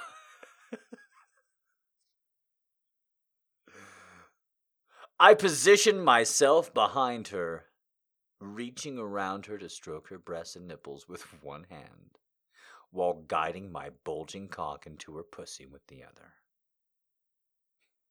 "You're fucking huge," she laughed, then moaned abruptly in surprise as I slowly slid my rock-hard dick all the way inside her until my pelvis pushed against her soft ass and her knees shook. I stuck my thumb in her butt as I fucked her from behind, using my other hand to grab her by the hip and pull her back against me as I drove deep into her wetness. My thumb in her ass could feel my cock sliding in and out of her pussy, and I could start to feel myself losing control. She evidently was close too, and said she was gonna fucking come. I pumped her pussy as fast as I could until I thought I'd explode inside her and pulled out and turned around her again with my free hand. "Come all over my tits," she begged. Did we ever find out anything about her breasts? Did they say anything? I remember everything about the ass. Seeing her bite her lips and come in front of me was too much. I pulled her against me and unloaded rope after rope of... I gotta stop saying ropes of thick cum. Allie, I'm not sure you can use that title if he's using it. Rope after rope of thick cum all over the neck and tits. No, absolutely, you should use it. I've learned that I'm using a frat boy term. And I'll tell you why I said blasting rope earlier. I'll even tell you. Because it's horrible. Satisfied. Hold on! Hold on! This actually pisses me off. As a writer, this actually pisses me off. Because you guys will write in, like, I'll say something like, close your eyes, and then I'll describe something visually or something, and I'll always get like, you said close your eyes, but then you didn't say open them, but then you described something visually that I saw in one of your pieces. And you know what? That's on me. That's a mistake. I just don't like hearing it, which is why I'm using that voice to describe you. But that's fair. That's a mistake. But that's like such a minor mistake in a radio play, in my opinion. It's such a minor thing. Listen to this fucking line. Listen to this fucking line that this guy did about his middle day work break in fucking Cali. Ready? Here it is after fucking coming on her tits. God, this pisses me off. Ready? Satisfied, I took a deep breath and exhaled as I stared at the night sky. I felt my still hard cock slide back into her mouth and looked down to see her sucking the last drops out of me. When she was done, she stood up, my cum drenching her tits and dripping off her nipples. That is not how my cum works. She grabbed my hand and led me to the water's edge. Let's clean up, she said. Okay. I smiled. By the way, what's your name? She paused and thought. How about we do this tomorrow? And maybe I'll tell you then. Before I could answer, she laughed and dove into the sea, where she began to transform. No, I added the last line. I'm sorry. I'm sorry. She does dive into the sea. I added the last line. I'm sorry. I didn't think the reaction was going to be, it was just a joke. It was just a gag. No, people were actually buying it. I'm so sorry. There's sometimes you make a joke and people buy it. That was just a joke. After she didn't say her name, I'm like, what the fuck is wrong with you? So I made her a mermaid.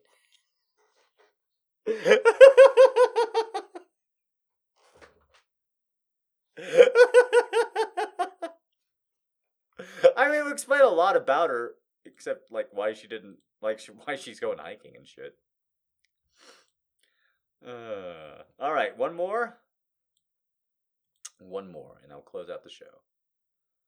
One more, then we close out the show.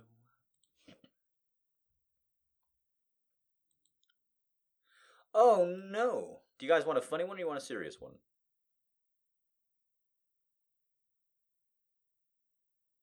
Funny. Really? Okay. Wow, that is a strong vote. All right, funny it is. Let me get some water.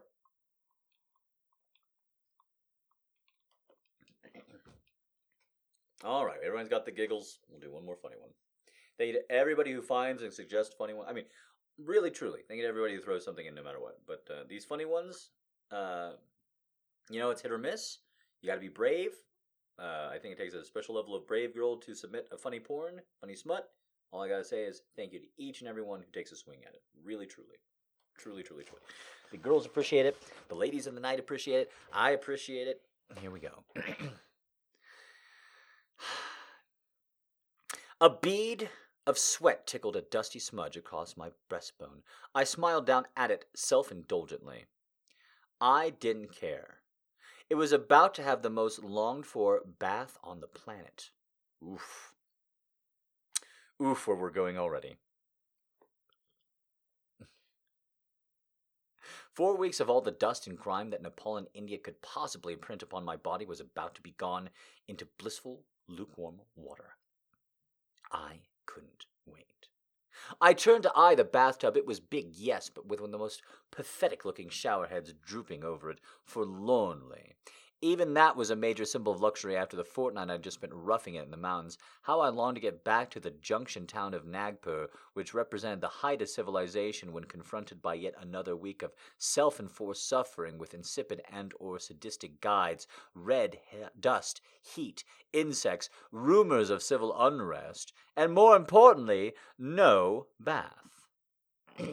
I shivered slightly at the lukewarm water embraced my hot, dry skin, and then slid deep into its depths of the tub.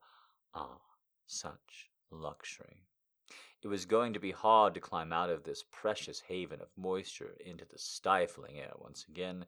I lay watching the motes of dust flowing on the heavy sunshine that fell from the high window. The dry season was at its driest. The monsoon was on its way in a matter of weeks. But at that moment, I was immersed in complete bliss. Oh, how I was enjoying that bath. It was like having the most delicious meal after 2 months of bread and water diet. It was like having sex after none in ages. Yes, I mused, sex after God. How long had it been? Too long! My fingers were already rippling the water in and around my pubes. I latched one leg over the edge of the bath and the other. At home, I have a big mirror leaning down from the ceiling at the edge of the bath so I can have a long, languorous session of self-indulgence.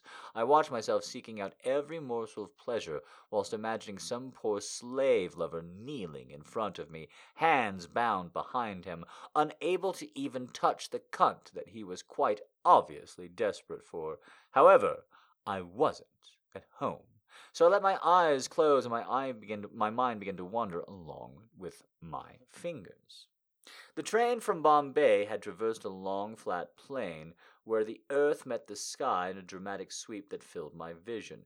The rocking motion had set me on edge. I pressed my thighs together, my sex flesh crushed and constantly moving with the rhythm of the train. My body ached for release then, just as it ached now. Somewhere amidst the chatter and voices followed down the train, a woman's voice had flown up, and the song and sound of vibrant cymbals danced towards me, softly entwined with the scent so distinct to the east. Sandalwood, tamarind, coriander, the exotic. Something in me was ready to be dangerous in unknown territory. There's a place where my hand falls molded over my own pubic bone. On the train, I put my backpack on my lap, hiding the movement of my hand as it went under my long shirt into my combat trousers, with my flesh of my sex lips spread wide and my clit pushing up between two fingers, with the tips of my fingers curled into sensitive ring of my cunt. This is the gateway to the sex goddess, to her pleasure trove. Every stroke and rub of my hand lets free a thief who is hunting for pleasure, who slinks through the gateway and then pulls back with his reward, and his thieves come thicker and faster, so my cunt awakens and the goddess rises up, chases after the thieves, and devours them for her own ultimate pleasure. On the train, she has to be serendipitous, absorbing the pleasures without drawing too much attention to herself. Today, she was up in a flash and devoured them quickly, and rather noisily. The tap dripped. I sighed. My flesh trembled slightly. After a few minutes I climbed out of the bath, and it has always been my favorite place for masturbating, and I was amused and yet annoyed with myself. I was supposed to be living hard and alone, traversing India from north to south, proving the strength of my inner character and that I could do without all sorts of luxuries, including baths and sex. The mutter echoed round the gaunt room. I picked up the ropey towel that I had been issued when my entry in the hospital, the exchange for my passport. Checking in had been far too reminiscent of the opening scene of a prison documentary, but I'd been willing to sell my passport and soul by then, for the chance of a proper bed and bath. The bed was thin and hard, the towel was threadbare and rough. For fuck's sake, I muttered, stomping away from my bath. Sometimes a wank was far enough away to quell the need for attention. In fact, sometimes it had quite the opposite effect. My cunt was now nagging most incessantly for something hard inside it. I tied the towel around my chest and stalked determinedly to the bathroom door, wishing for a keen and able man to appear as if by magic, and tugged the door open. At that I heard a great cranking sound that suggested the door was about to fall off its hinges. No sign of a man, though. I smiled wryly to myself and glanced down to the corridor, poised to cover the 20-odd feet to my room as quickly as possible. I set off, but was brought to a standstill after the 2 paces by another loud cracking sound. I realized it hadn't been the door at all. The sound had come from the stairwell, or beyond. A sudden tirade of raised voices and running footsteps confirmed that all was not well in the traveler's hostel. Panic set in a heartbeat. I was wondering if this one was mislabeled up until now. I really was. And now I'm a little bit worried. Let's find out what happens. The skin on the back of my neck prickled with alarm. The footsteps were running in my direction. I glanced around looking for cover. My options were limited. My room was just at the top of the stairwell, and there was no way I could get out to before whatever was pounding on the stairs right now appeared around that corner. There was a pair of Louvre doors to my left. One was slightly ajar. I had an image of suddenly opening it to find a blank wall. Another loud noise and a woman's voice yelling. A string of what sounded like Hindi curses suddenly made their way to the Louvre door, and it looked like the best option. I grabbed the door, twisted my body inside what appeared to be a gloomy store cupboard, and pulled it closed behind me, very nearly smashing my fingers in the process. Slats of light from the corridor helped me get accustomed to the gloom. A stack of laundry stood slightly to the left. I leaned into it, huddled for safety. My heart was thudding mightily. I shut my eyes, praying to God that I didn't even believe in. When I heard the door creaking open, I peeked and pulled it shut with my fingernails hooked over a slat. I snatched my fingers away as the shadow passed outside the doorway. The figure moved past. I breathed again, giving a sigh of relief. It was then that I suddenly grabbed from behind. It happened so quickly I was barely able to grasp a breath before a hand fell over my mouth, another arm grabbing my body and hauling me back against a large body, a large male body. I kicked back and jagged my elbows, but the man had a mighty grip and his arms holding me back against his ribcage, almost completely winding me. I was locked in against him. My arms were limp, and all of my self-defense training flashed before my eyes, but it was hardly in a position to kick him in the balls, was I? If he loosened his grip on me, maybe I could twist enough to get free and wind him back. But what then? What was an outside or worse, or were they, in this together with my assailant? In what together? I was very confused and hot and barely able to keep breath. My mouth opened against his hand. I tasted his salt on my tongue, together with a hint of mint and the warmth of cumin. "Stay quiet," he hissed against my ear. "Your life might depend on it." What was that supposed to be, a threat or a warning? I wondered. I rested back against him, though. It seemed the simplest and safest option, if you could call it an option. He gradually loosened his grip on my mouth, and I could at least breathe a bit easier. He held onto my body tight, still molding against me. I noticed how I fitted almost perfectly in against him. He was about 2 inches taller than I was. I shifted my arms to get more comfortable, and so he moved, blowing some of my hair. It flew out of my face. His breath was warm and caressing against the side of my neck. He gave a quiet groan, and it was then that I felt it, his cock stirring against my butt. My blood hit boiling point in a flash, a mixture of fear, outright, something that I couldn't quite admit to myself at that point. It raced through me, sheer, rampant lust. I reached out of instinct, bit against his hand, and twisted away to face him, my elbow winding him, loosening him, and refracting his teeth as I sank into his palm. "Wait," he whispered. His body doubled over, one hand up as if to signify peace.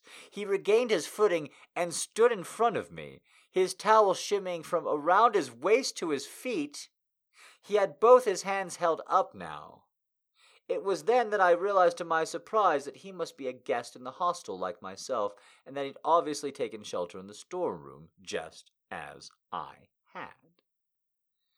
He was well-built, bleach-blonde hunk with startling green eyes and a devilish goatee beard, a prime piece of best beef by the looks of him, and with the most impressive erection that I'd seen since I left my cushy London gym for the wilds of Nepal. Holy fucking shit.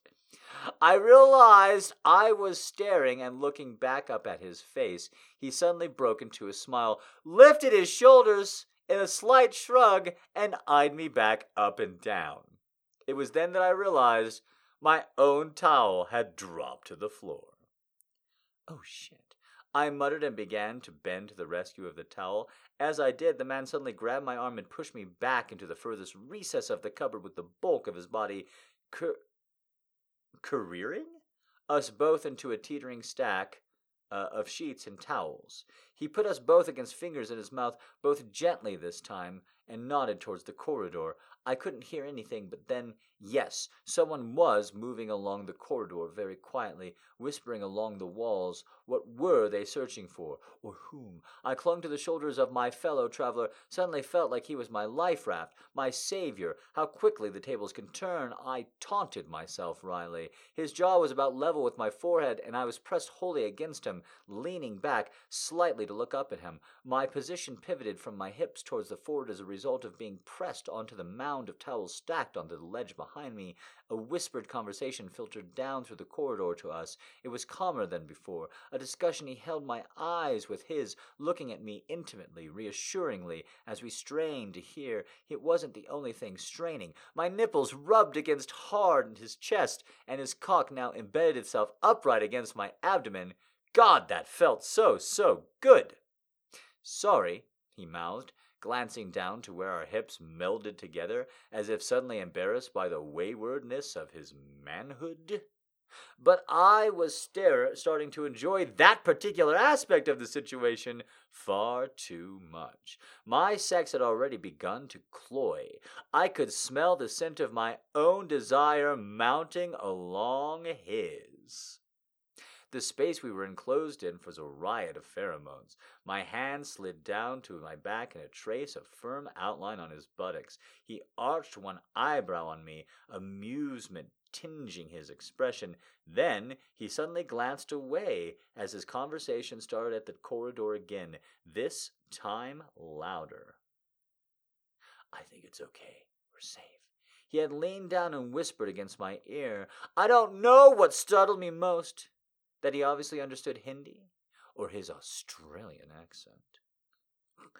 I still trying to make sense of our conundrum, which was hard, while was managing the residual fear and extreme case of arousal in his physical presence, when we broke into another very endearing grin. Someone was just throwing coconuts against the outside wall as a joke. He starts chuckling to himself, trying unsuccessfully to hold it inside. What? I replied, incredulous. His whole body was starting to shudder with amusement. We were merely bystanders to a prank. I suddenly realized how ridiculous the situation was. There I was relieved. I was relieved to be trapped and covered in the arms of a naked, very aroused man that I had never met in my life simply because of a few unexpected noises. Fine. We were all completely safe then. His eyes... I'm sorry. 2 different tourists who voluntarily went to India heard coconuts being thrown up against the front wall and assumed that it was a terrorist attack to the point that they ran naked into a cupboard. There's gotta be some racism involved. There's gotta be some racism involved in that decision-making process. Alright. Well, that's something. That's really an explanation to get 2 naked people together. I'm gonna skip ahead just a little bit. Well, at least one of us was armed. I relied, pushing him to his arm's length, looking down at the fine piece of weaponry that rested against my thigh. It wasn't quite the sort of thought I expected to see enjoying in India, but I sure was enjoying it. He chuckled. Then I heard his intake of breath and saw that he was looking down at my telltale nipples, bouncing free when our bodies moved apart for the first time in some several minutes. He glanced up at me, and my hand closed over one breast. He watched me for my reaction. I pushed up against his hand, showed him my willingness and consent, and began to stir his palm over my nipple. I couldn't help it. I was holding a red-hot piece of ass in my arms. I smiled at his directness. It wasn't something I was used to, but I quickly decided I could get used to it. He bent to kiss my shoulder, his mouth breathing the promise of intimacy over my skin across my shoulders and neck until I turned my mouth into his. His kiss was strong and suggested a deep sensuality, his tongue teasing along my inner side of my lower lip in a way that sent shivers down my back. When I moved in his arms, he moved his back to my nipples, sucking and teasing it erect again. I could hear the audible purr in my own breathing. Voices flared up in the corridor, and he chuckled, his mouth moving from my nipple. "What now?" I asked, rather annoyed. He looked up at me and was truly gorgeous, especially when he was smiling. Someone's grumpy about all the noise. I laughed. How dare they interrupt? And grabbed his hand, leading it to the heat between my thighs. "Indeed," said the Australian, slipping one finger inside me to test my wetness. I groaned, and then he pushed me up against the shelves again. I balanced my hips on the narrow ledge behind me and clutched at him, one leg climbing against him, inviting him close against me again. He looked down at my open leg and touched his hand on my open moistness, stroking my sex, then took his fingers to his mouth, slowly licking the juice off them. I was so surprised at his complete blatantness, and then he shocked me even more. "Oh, woman, I'm going to eat you out. Now," he said, groaning and pushing my legs wider apart. "Yes, please," I mumbled, in a mix of raging lust and confused embarrassment. Was I dreaming this out of sheer horniness? But no. He knelt down right there in front of me and nestled his face against my hot cunt. Oh, God. His words and actions flushed me more and more heat and moisture inside me. I could hear the part of my own breathing.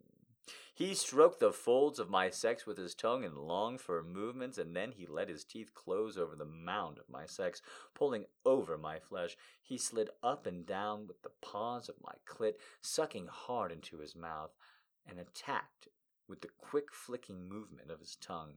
In a flash, it was gone and arched over his shoulders, my body lifting way up from the intense pleasure laced with a hint of sweet pain.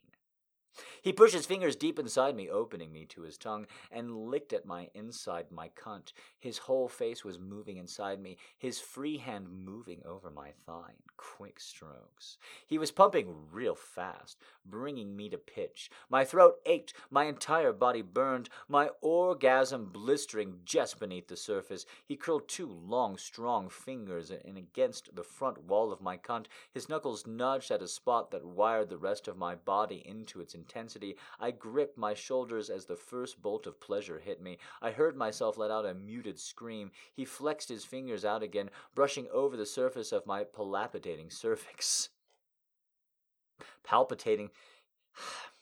He flexed his fingers out again, brushing over the surface of my palpitating cervix. That was it. Both my legs were now over his shoulders, and I was grinding onto his face, grinding every second of exquisite release. I bit my lip to silencing him, and he pulled me free and rose up. "Oh my, you are noisy. Noisy and hot. My favorite kind." He gave me a wink and positively sinful smile, and then glanced at the doors, but all seemed quiet outside. He grabbed my hair around the back of my head with one hand, drew my mouth to his, and lunged into it with my tongue. With my other hand he offered me his erection, and I closed my hand over the hot, rock-hard surface. The taste of my own pleasure on his skin stirred me even more. I couldn't believe this was happening. I was fucking around with a complete stranger in a cupboard. I felt totally wild. As he moved near, slowly thrusting his cock into my hand, I pulled away and leaned back against the wall to look down into his cock. I was captured by its shape, its vitality, reaching out through the space between us. It looked so powerful. It felt so weak and hot, my body still running rivers of heat over my orgasm. I want to see it, I breathed as I looked down at the column of energy resting in his hand.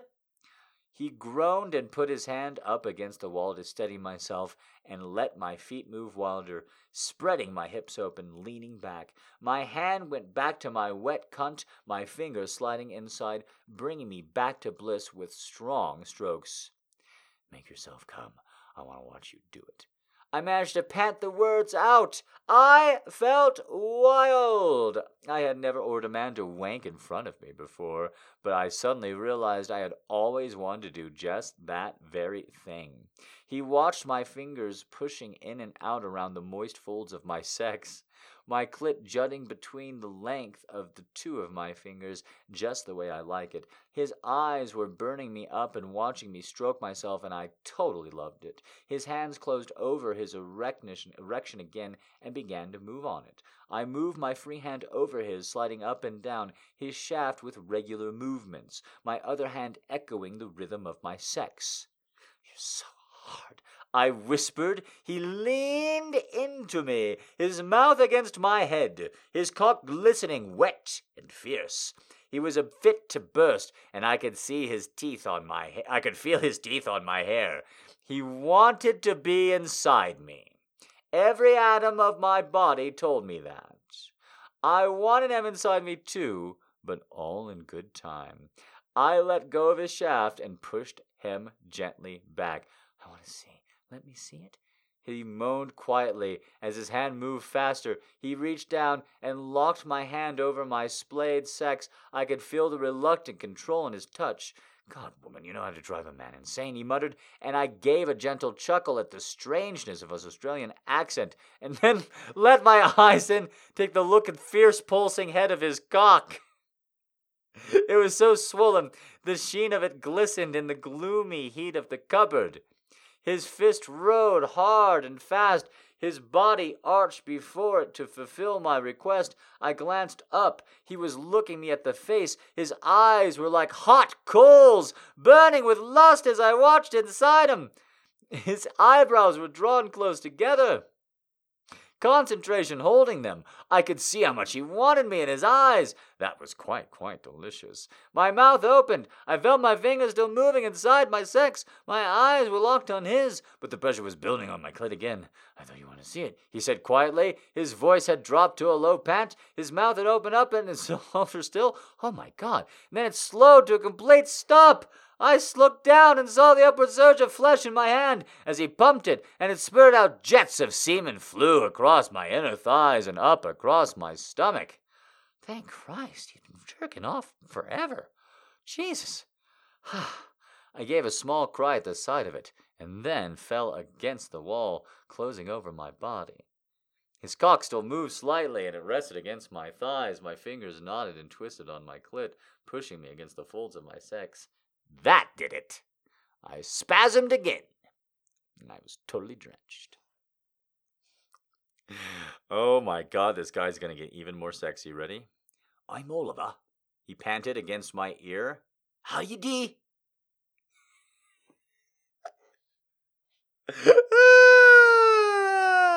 Just imagine a guy just churning his cock as hard as he can in front of your face, blasting it.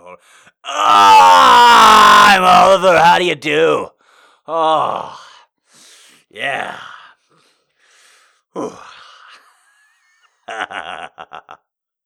I began to chuckle and let my legs close.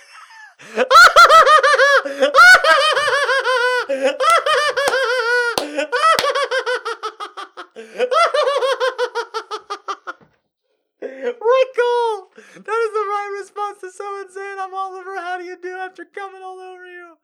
Ooh, legs closed. That's almost as pathetic as that one gym shower story where she didn't even let the guy come on her, even though they were under a shower. Oh, wow. Oh, wow. I'm Natalie. I'm very well. Thank you. She's so polite, from London. She's very polite. She may have been raised in a big town, but she's very polite. Very polite. Small town girl at heart. Raised in London, small town girl. Here's what Oliver has to say after she says she's very good. Ready? Marvelous! Well, even better when I have you on your back, on my bed. I smiled and purred my consent to him, and he lifted me gently from my perch, wrapping my ropey-ass towel around me in the most gentlemanly manner. I loved his directness. I loved it right from the moment I had felt it pressed up against my behind. He asked me if I was ready to make a quick dash to his room. Too right I was. We spent a week in that hostel, venturing little further than the market for food and supplies. It's not quite what I had expected from my first time sightseeing in the East, but I certainly wasn't going to complain. It was hot, very hot. The weather and the sex. Particularly the sex. The next time I go traveling, I plan to get sightseeing down under in Australia, which I am led to believe it can sometimes get even hotter. That was a roller coaster. Holy shit. That was a show. And that took us places, huh? It was emotional, it was funny, it was all over the place. Thank you to each and every person who came out. I hope to see you next Friday, 10 Eastern. Your requests are absolutely necessary. I'm sorry I didn't get through all the smut, but we did even extend the show a little bit and all that. With everything going on in the world, I know you can be worried about me, and I know you can be worried about Americans that you know, and I know you can be worried about America and the state of the world. I can't really assuage all those doubts. All I can say is take care of yourself. And when it comes to me, if I'm ever in a lot of trouble, if I ever need money, or if I'm ever freaking out, or if I'm ever in any kind of real danger, I will let you know. Mental, physical, the rest of it. I'm trying to take care of myself. I want you to try and take care of yourselves. I promise I will send up a bat signal. I'm not just putting on a brave face. I do have good days and bad days. I've had totally bad depressive episodes where I didn't want to get out of bed, where I didn't have a good thought in my head all day. But I don't think that that's unreasonable given what we're at, so I haven't found it scary, especially since they pass. And I hope you can hear it in my voice, my efforts, everything we're doing. I'm really, really, really just trying to get through 2020, trying to make myself a little bit better in the process, all the rest. So please don't be worried about me. Take care of yourself. Look inward. Try and find answers for yourself about what it means to live through what weird times. Because nobody has an answer. Nobody has a better one than you, I promise. So, thank you very, very much for listening. I'm sorry that things are going so weird. Thank you for giving me some time off in the middle of it to adjust and just in general relax, boost up. Hope you enjoy the sound of my voice, even though it's like a little bit more nasally this week than normal, but it'll sound deeper next week, don't worry. It is very, very nice to be back.